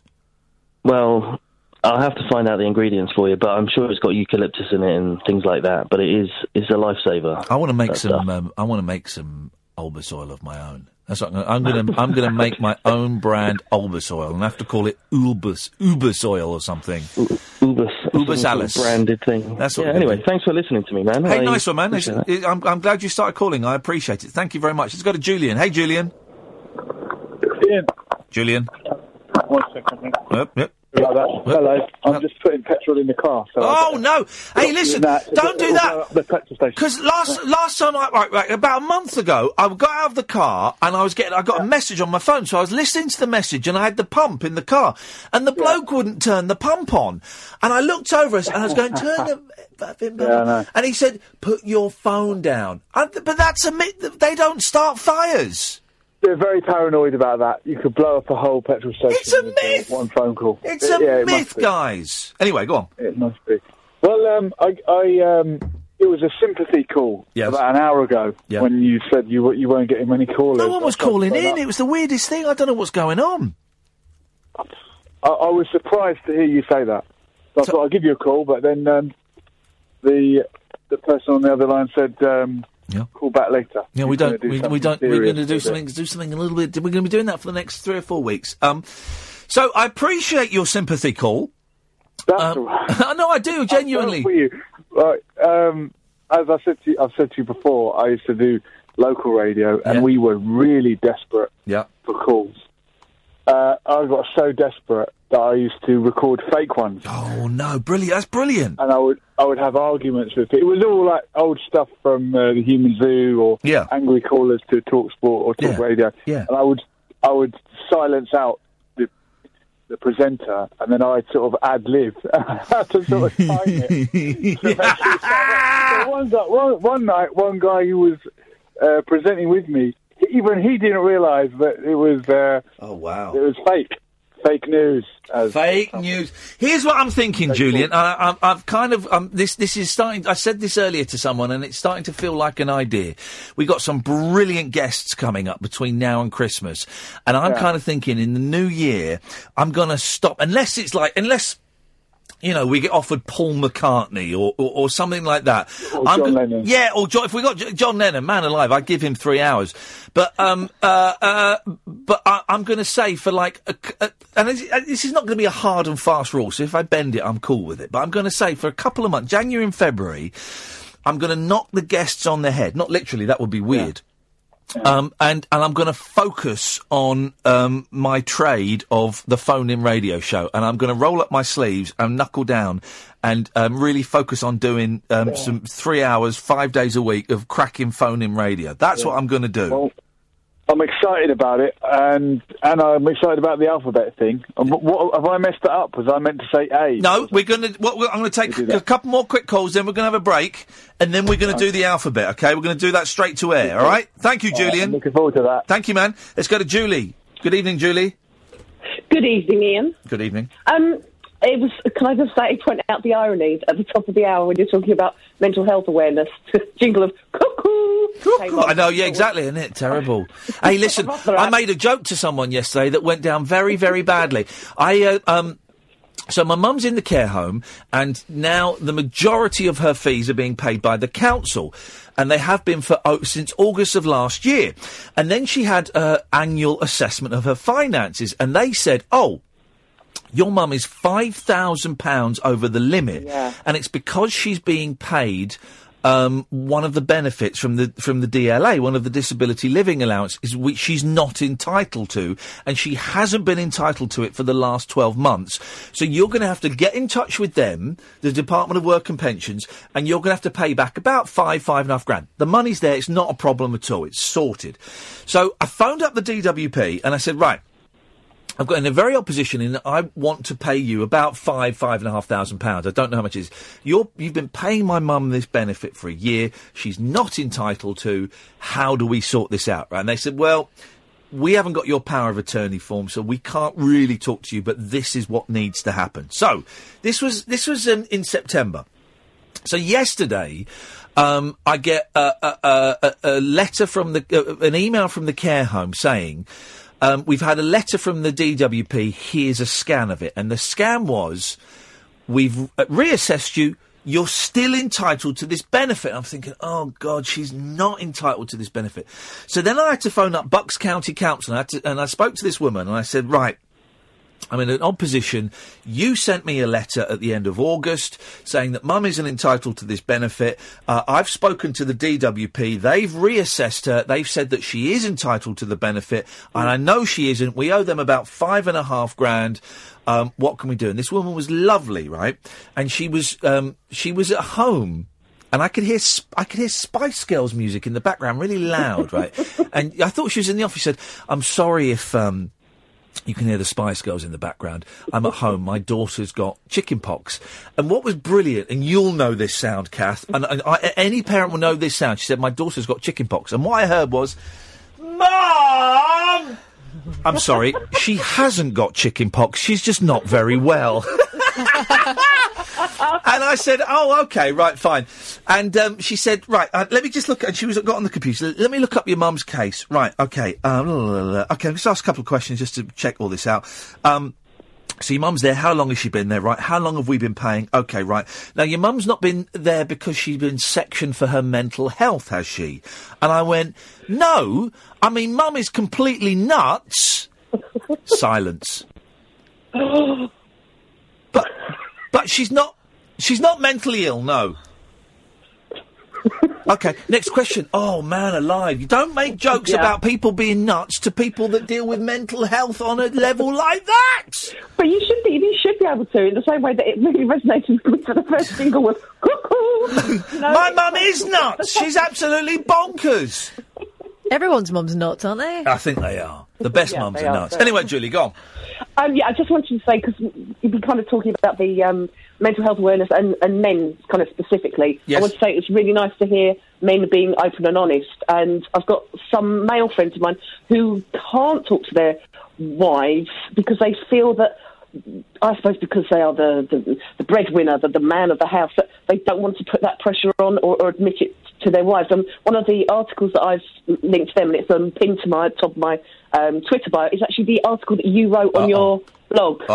Oh, that thing that got me in trouble. Oh, that thing, yes. Did it? Well, did it? But anyway, I sent it to. It was really refreshing to read that. I mean, for anybody who suffers from any form of kind of mental health conditions, but specifically, I think, for men. So I put that at the top Bless of my... you, thank you. I was asked to go on the Jeremy Vine show. I was asked to go on this morning to talk about it. I went, no, not interested. And then, thank God, about 4 months later, Matt Haig's book came out and he became the target for all of that. And that's the other thing, is that, and I heard his interview when it was first released, and he, I think, was in the studio, and that book has absolutely kind of helped me through a very bad time, but also the people around me who, it's like my husband doesn't understand depression, has never been depressed, and lucky old him, but that book really helped my parents and also my husband to understand, or certainly get some kind of comprehension about how debilitating it can be. But specifically, I think for men, the article is great and the book is great. And do you know what I was thinking today? I was thinking, and I wish I hadn't thought this, because you know what's going to happen. It's going to happen to me. I was thinking, I can't remember the last time I had a migraine. What a stupid... haven't I just? I was thinking, and I cannot remember the last time I had I remember when I've had a couple brewing, but I've got in early. But do you remember that time I couldn't come into work because I pulled into a lay-by at 5 in the morning, for 4:30 in the morning, and I had to have the air conditioning on. And I would just open the car and throw up in the street, then shut the car. I couldn't get back because I was blind. And I was thinking, I cannot remember the last time I've had one like that. It means I'm going to get one in the next few weeks. That's what that means, idiot.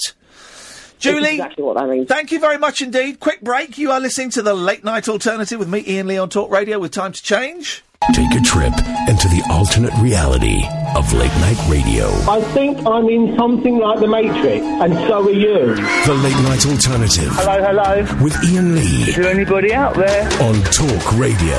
Hello. I noticed Rocky's not called in. Rocky's self-inflicted exile has begun. I miss that guy. I don't. He's going to be one of those people who I'm sure I'll be unblocked soon, and a torrent of abuse will come my way. Phone in. Pablo and Simon, we'll come to you in a minute. As you know, we're all looking forward to the release of Nicky Knowles' album, Every Kind of People. There's a new video been posted. By the way, everyone, please go and join this page on Facebook. It's quite a long title, More People Need to See This Video of Nick Knowles Singing. Go and join it. More people. In fact, I'm going to tweet the link. Hang on a second. Everyone, it's a great page. It's a really good community feel. Everyone needs to join this Facebook page. There we go. And they post updates on Nicky Knowles and the album, and this is the latest. Well, the album came about because an A&R man had seen me on a rooftop, a singing and playing session with Biffy Clyro one night until the early hours of the morning, and said to me, "Why don't you do an album?" When I looked at the songs that I'd really fallen in love with over the years, songs like "Body of the Wonderland" by John Mayer, which I think has the most beautiful second verse in the world, it's been very important to me. So it was one I really wanted to include on the album. Your body is a wonderland. He said, hang on, so the reason he's covered a song is it's got the most beautiful second verse of any song going. Well, that is fair play. That is either the most Danny Baker or the most Alan Partridge phone-in.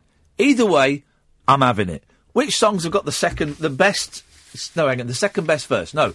Which songs have got the best second verse? So 03444991000. It's like the Godfather effect. The second one's better than the first. Oh, I've given Catherine a present today. I've given her some powerful voodoo. At long last, I listened to Scott 1, the Scott Walker album yesterday. Bloody hell. Why didn't anyone tell me? I was in the car in tears. Jeez. It's incredible. So I've given it to you because I've now bought a box set of the first 4 albums. Scott 1 to 4 are the ones. You sure you can handle 1 to 4 if 1 was powerful? I don't know if I can, honestly. And some of you will know what I'm talking about.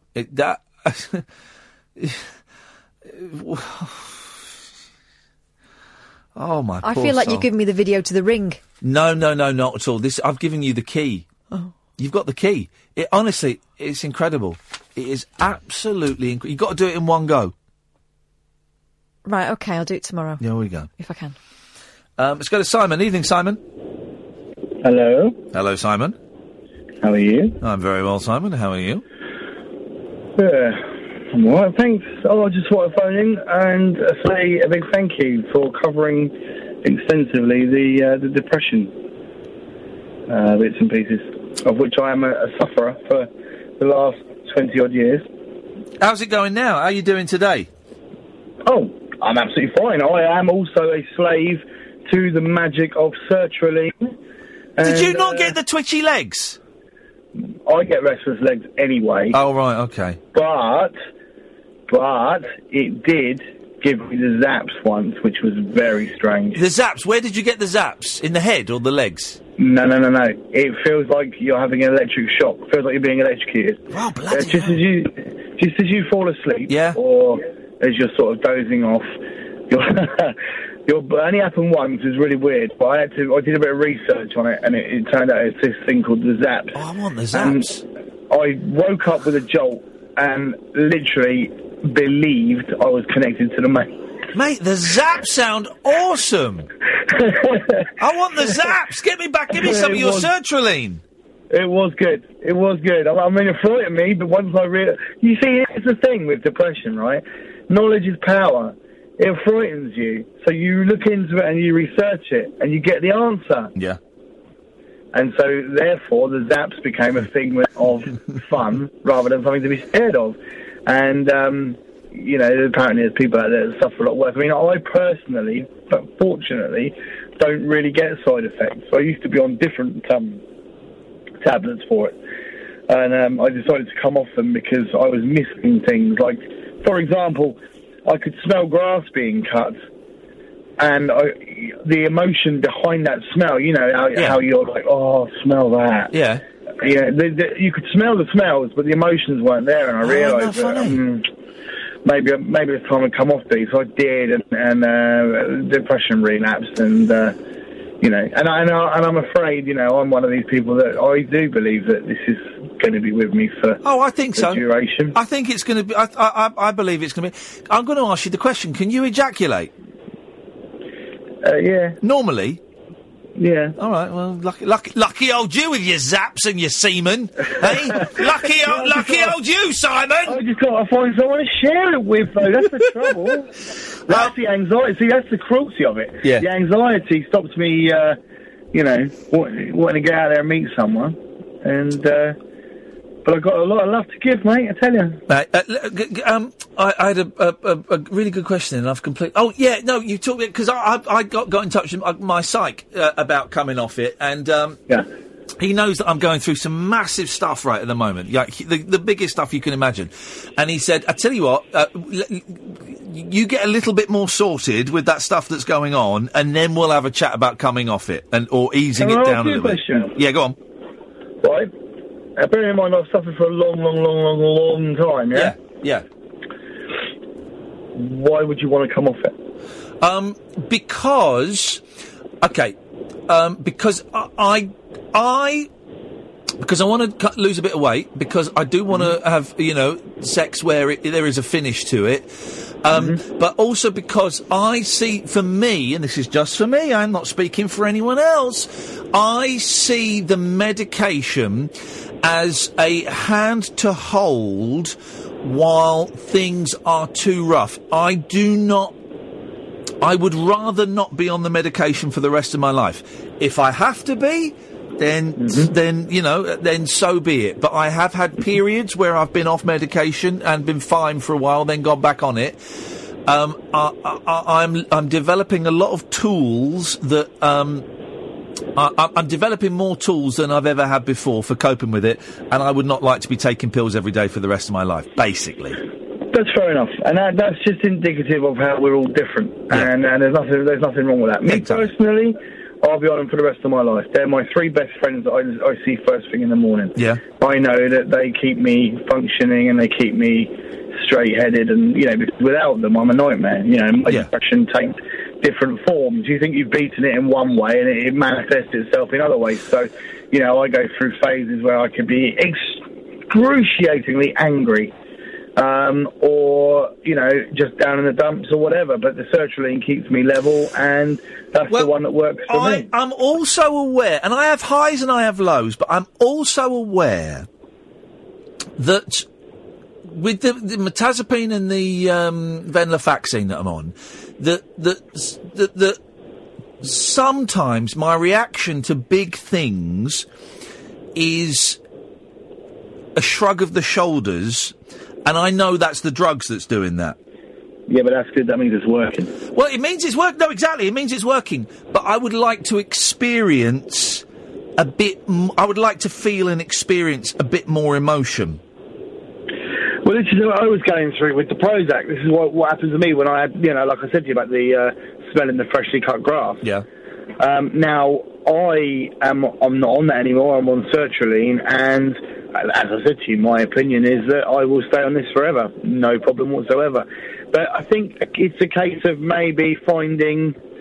I mean, obviously, you know how you feel. Yeah. Same as anybody else. I personally would say to you, maybe you're not on the right one. Oh, no, I know what you mean. And I respect you saying that, thank you, and I will say back to you, I think I am, because my doctor is a bloody genius, and he's been tinkering and, kind of coming up with different combinations, and, trust me, with everything that's going on, the fact that I'm able to turn up to work every night and sound as jolly as this means I'm on the right ones. For now, definitely. Absolutely. No, absolutely. I get what you're saying. I really do. I mean, I personally think that, like I said, I wouldn't dare to tell anybody, because at the end of the day, we're all different. What we all have in common, mind you, is that we are all looking for the answer. And for all of us to be able to talk like we can now, as a community, if you like, means that hopefully we will get the answer. Because if I give, and this is going to sound quite strange, but I actually consider my anxiety and my depression to be a gift. They're mine. Nobody else can have them. Because what it means is that I now have the ability, through being poorly and having done the research that I've done and the feeling the way I felt, to be able to help other people. There was nobody there for me when it started for me. I thought I was going crazy. Simon, I appreciate your call, mate. Thank you very much. Can I just say one more thing? Of course you can. Oh, two more things, just very quickly. One of the things that helped me more than anything was a book that a doctor put me onto. It's called Self-Help for Your Nerves. Yeah. It's by a doctor called Dr. Claire Weeks. She's an Australian old lady, or I think she's dead now. But that... Well, it didn't work for her then, did it? He said jokingly. I know, I'm only joking. I've not heard that one. No, I've not heard that book. From the littlest hobo land, Yeah. So that helped me, and I heartily recommend it. And the other thing is this little piece of this little analogy that might help somebody that's a bit confused, right? Yeah. Look at anxiety and depression like a game of baseball. Uh-oh. Right? Yeah. You're lined up to bat. Now, the healthy mind, the ball would be bowled and you would bat it straight out of the arena. The depressed mind, which is searching for answers, will drop the bat, grab hold of the ball, and start picking the stitching out of it. Because you want to find out what it's all about. I'm not quite sure I get that, but it's going to give me something to think about on the drive home. Okay. Thanks for your call, brother. Cheers, mate. Take care, man. Bye-bye. Did I do the 12:30 break? No, I didn't. Oh, in that case. I was thinking, I can't remember. You're listening to the Late Night Alternative with Iain Lee on Talk Radio, and time to change. 1 in 4 of us will fight a mental health problem this year. Having a mate in your corner can make all the difference. Search Time to Change to find out more. The radio show where the owls are not what they seem. Do you or have you ever watched Twin Peaks? The Late Night Alternative with Iain Lee. We could be dreaming and meeting each other in our dreams. On Talk Radio.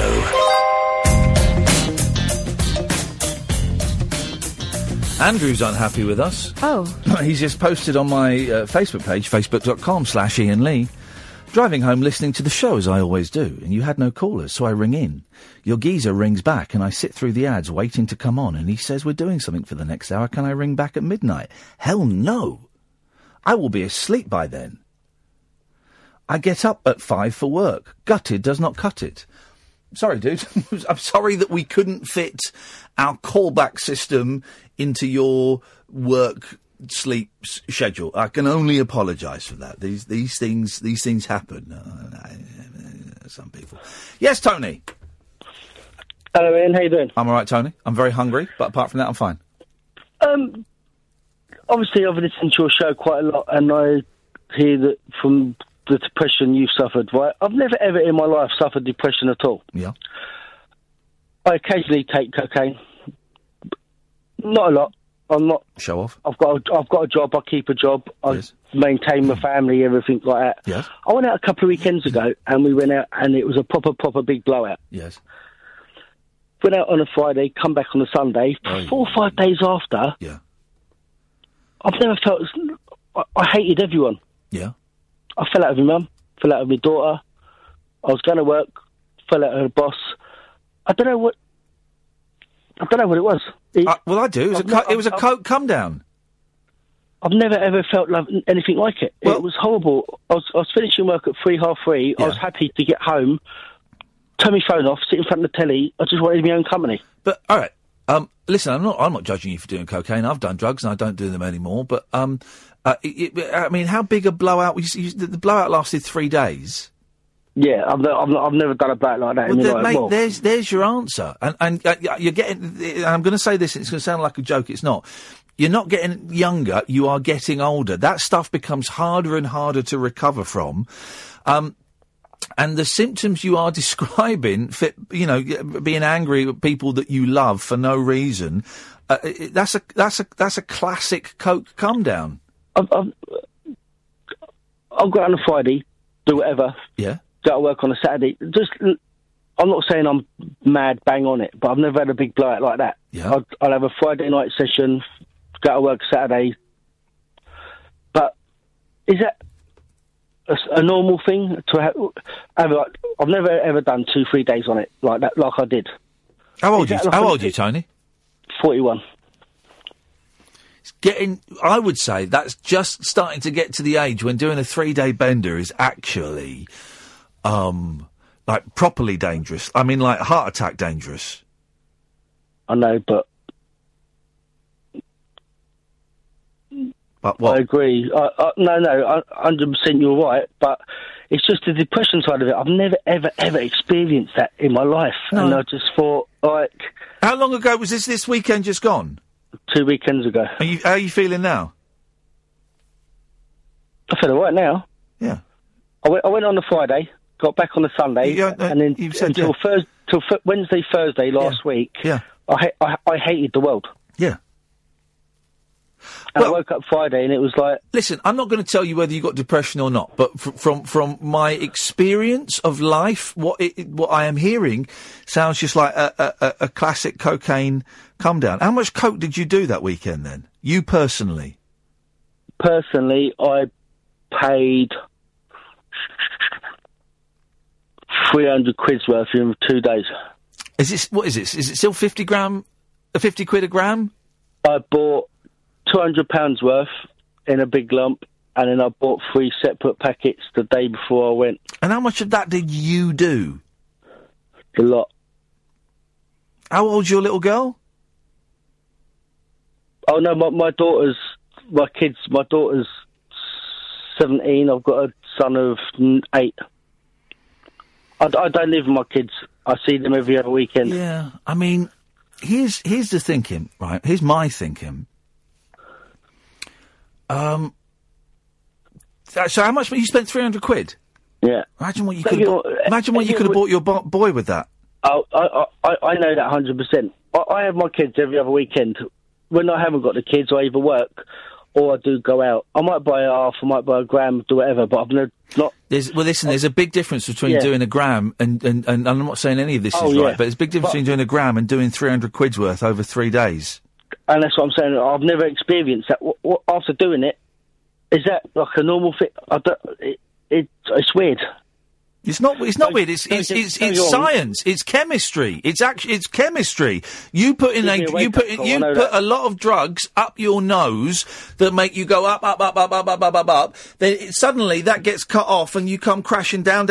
You go down lower than when you started, and you crawl along the bottom for 3 or 4 days, and then your chemicals in your brain rebalance and realign themselves, and you go back. If you're lucky, you go back to where you started. That's if you're lucky. If you keep doing it, you'll go back to lower than you started. Yeah, no, the way I felt last week, that's it, knocked on the head, never again. It's a wake-up call that I didn't like, do you know what I mean? But I just didn't know if it was like a... You'll be all right, son. I'm not saying that I know your past, I know your history, like, you're someone that I could probably speak to. I was probably not on the radio, but... Yeah. Do you know what I mean? Yeah. But I just wanted to know if it was like a normal reaction, like... Is it a normal reaction to be angry and feel miserable for about 4 or 5 days after a massive cocaine bender? Oh, yeah. Yes, it is. They weren't saying I was expecting, do you know what I mean? Don't get me wrong. All I would say, listen, and I'm not judging you, Tony, because people do what they want to do. I do have to say to people listening, I haven't taken drugs for a long time and I don't recommend it. I do have to say, though, I took drugs before my kids were born, and you took a dangerous amount of cocaine, and imagine your boy being told, I've got some bad news for you, son. Your dad's dead. How did he die? Oh, he spent 300 quid on cocaine. Do you know what I mean? Yeah. Oh, yeah. Imagine leaving that legacy for him. I know exactly. I know, yeah, but 100%. I understand what you're saying, but it's just what I've done in the past. It's just I've never had that sort of reaction off it before, and I've heard you talking about things, what you've done in the past, how you've reacted, what you've done to counteract stuff. Just there's no one else on radio or anyone else that I could sort of get any idea. Well, bless you, Tony. Listen, all I can say is my life is a whole lot better since I stopped drinking and taking drugs. I'm not saying you have to do that. I'm not saying you should do that. I'm just all I can do is share my strength and experience, and my life is better since I stopped doing stuff like that. That's why I turned over from Talk Sport and... Get in there. That's what we want to hear. He's gone from Talk Sport to Talk Radio. This is what we want, Tony. Hey, listen, man, look after yourself, yeah? Give us a call again. Yeah, all the best. Thanks very much. Cheers, mate. Take care. Ta-ta. 0344449911000. Pablo, Dennis, Dom, come to you after this. Neon lit night talk for torch singers, trolley dollies, and train wrecks like me. Never know just where the conversation will take you. What I'm going to say sounds ridiculous. The Late Night Alternative with Iain Lee on Talk Radio. I've just seen online, I'm just tweeting. Hang on a second. Anyone seen this? I've just seen a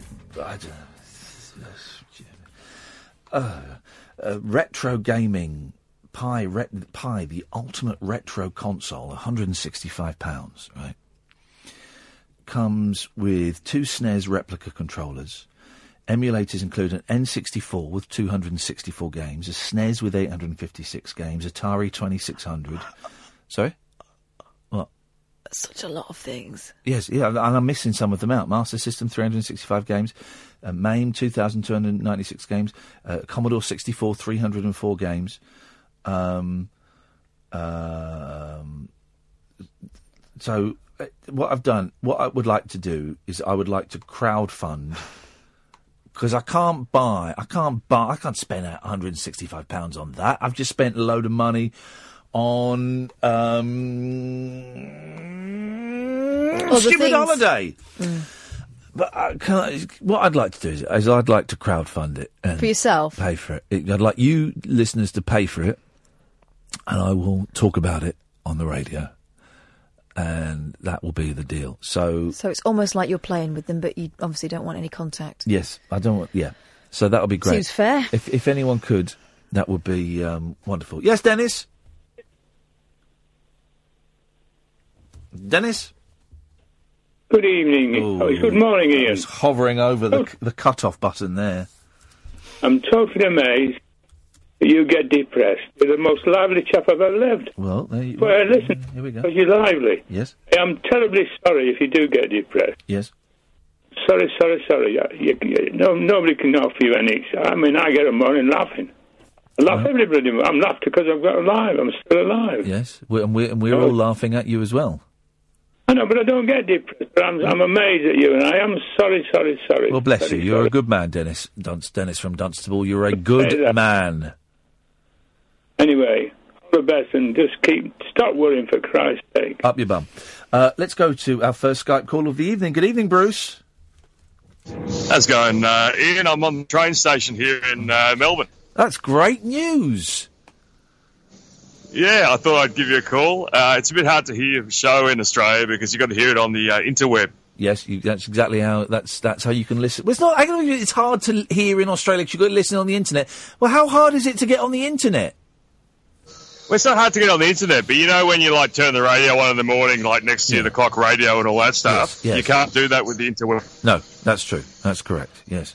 Do you want me to go to random people on the platform and see if they know who you are? That'd be fantastic. Yeah, go on. Mention the Laugh Out Loud program. See if they go on. Yeah. So hold on a second. I'll try to find a good patsy for this. Wait a second. There we go. Hey, I don't know how to turn the video, but you can't put the video on. You haven't worked that out yet, have you? No. Okay, so we'll just go up to someone random here. So, hello. You're on the radio in the UK. Is it okay to ask you just a quick question? Sure. Have you seen the program, Have You Seen Dogs Laugh Out Loud and all that stuff on Channel 7? No, I haven't. I don't watch TV, mate. Yeah, so he hasn't heard of you, Ian? That guy's a loser. Find a winner. Okay, we'll find a winner. Hold on a second. Excuse me? Hello? Do you watch Channel 7? No. No. Oh, but you didn't watch Dogs That Make You Laugh Out Loud? You know the program where they have the funny dogs? No. Can you hear that, Ian? Yeah, I can hear the sound of a loser. Oh, no, she's an old lady. Don't say that. It's can they hear me? Yeah, of course they can hear you. Flippin' heck, Bruce, I didn't know that. I sound... What a delightful woman. I'll ask her what her name is. She's very attractive. What's your name? Yes, Lucy. Lucy, lovely to talk to you, Lucy. Go and find one more, Bruce. I'll find one. There's a girl, but she seems to be trying to avoid me. But she may watch Channel 7. She's on the phone. Yeah. We're on the radio in the UK. Hi there. Yeah. We're in the radio in the UK. What's your name? Hi, Kathleen. Kathleen. Now, Kathleen, do you watch Channel 7 on occasions? Not really. But have you seen that program Dogs That Make You Laugh Out Loud? You know the funny YouTube thing where they have the dogs and they... It's a television show. It's a television show, yeah. Have you seen that? Oh, Ian's the host of that. Kathleen, I'm the host of that. It's my voice. I'm famous in Australia, I was led to believe, but nobody's heard of me. I don't watch TV.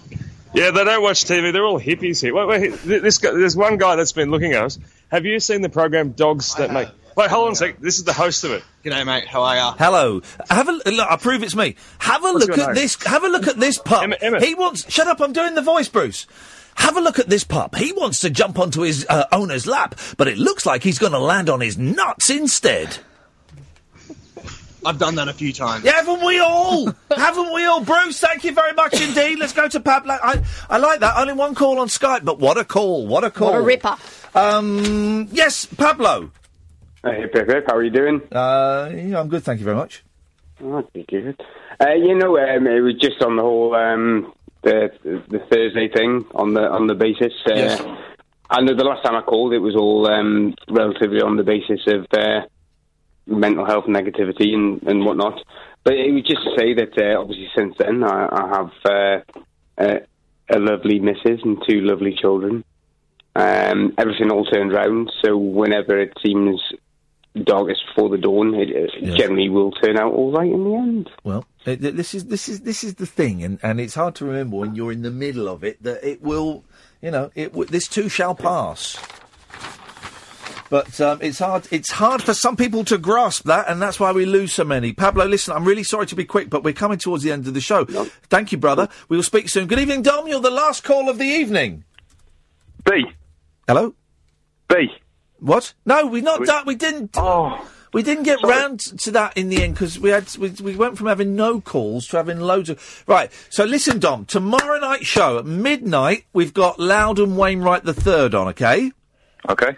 But before that, we're going to spend the 2 hours before that, we're going to do the alphabet. Okay. We're going to start at 10 and do the alphabet. So you've got to call bang on 10, you're A. Right, I'm on it. Okay? I will do. I will ring at 10 o'clock. Thank you very much indeed. Don't mess it up. I don't feel I can trust any of these guys. No, of course you can't. Here's that. Thanks. It's not, it's not filled in. I didn't do all of them. Well, what? Nothing, it's fine. The middle one I only have to do it at the top of the hour. Yeah. Yeah, I did it. It's fine then. Yeah, it's fine. Yeah, it's fine. It's exciting having the people on board, backing the show and stuff. I dig that, guys. So tomorrow, yes, Loudon Wainwright III. But more importantly, you and I, dear listener, are going to go on a journey through the alphabet of love. Not the alphabet of love, just the alphabet. And we're going to do a little trust game so we can all be a little bit closer than we are. And we will start with Dom as A, and we will work through the alphabet. How's about them apples? Thank you, Sam. Thank you, Catherine. Don't forget to go and download the podcast. If you download them from iTunes, then we'd appreciate it if you left a little comment and a 5-star review. There's a new episode of The Rabbit Hole that came out yesterday, Thursday as well, so you might want to go and get that, the first one that we recorded in sunny Scunny. I am Iain Lee. You have been listening to The Late Night Alternative. Back tonight at 10 on Talk Radio.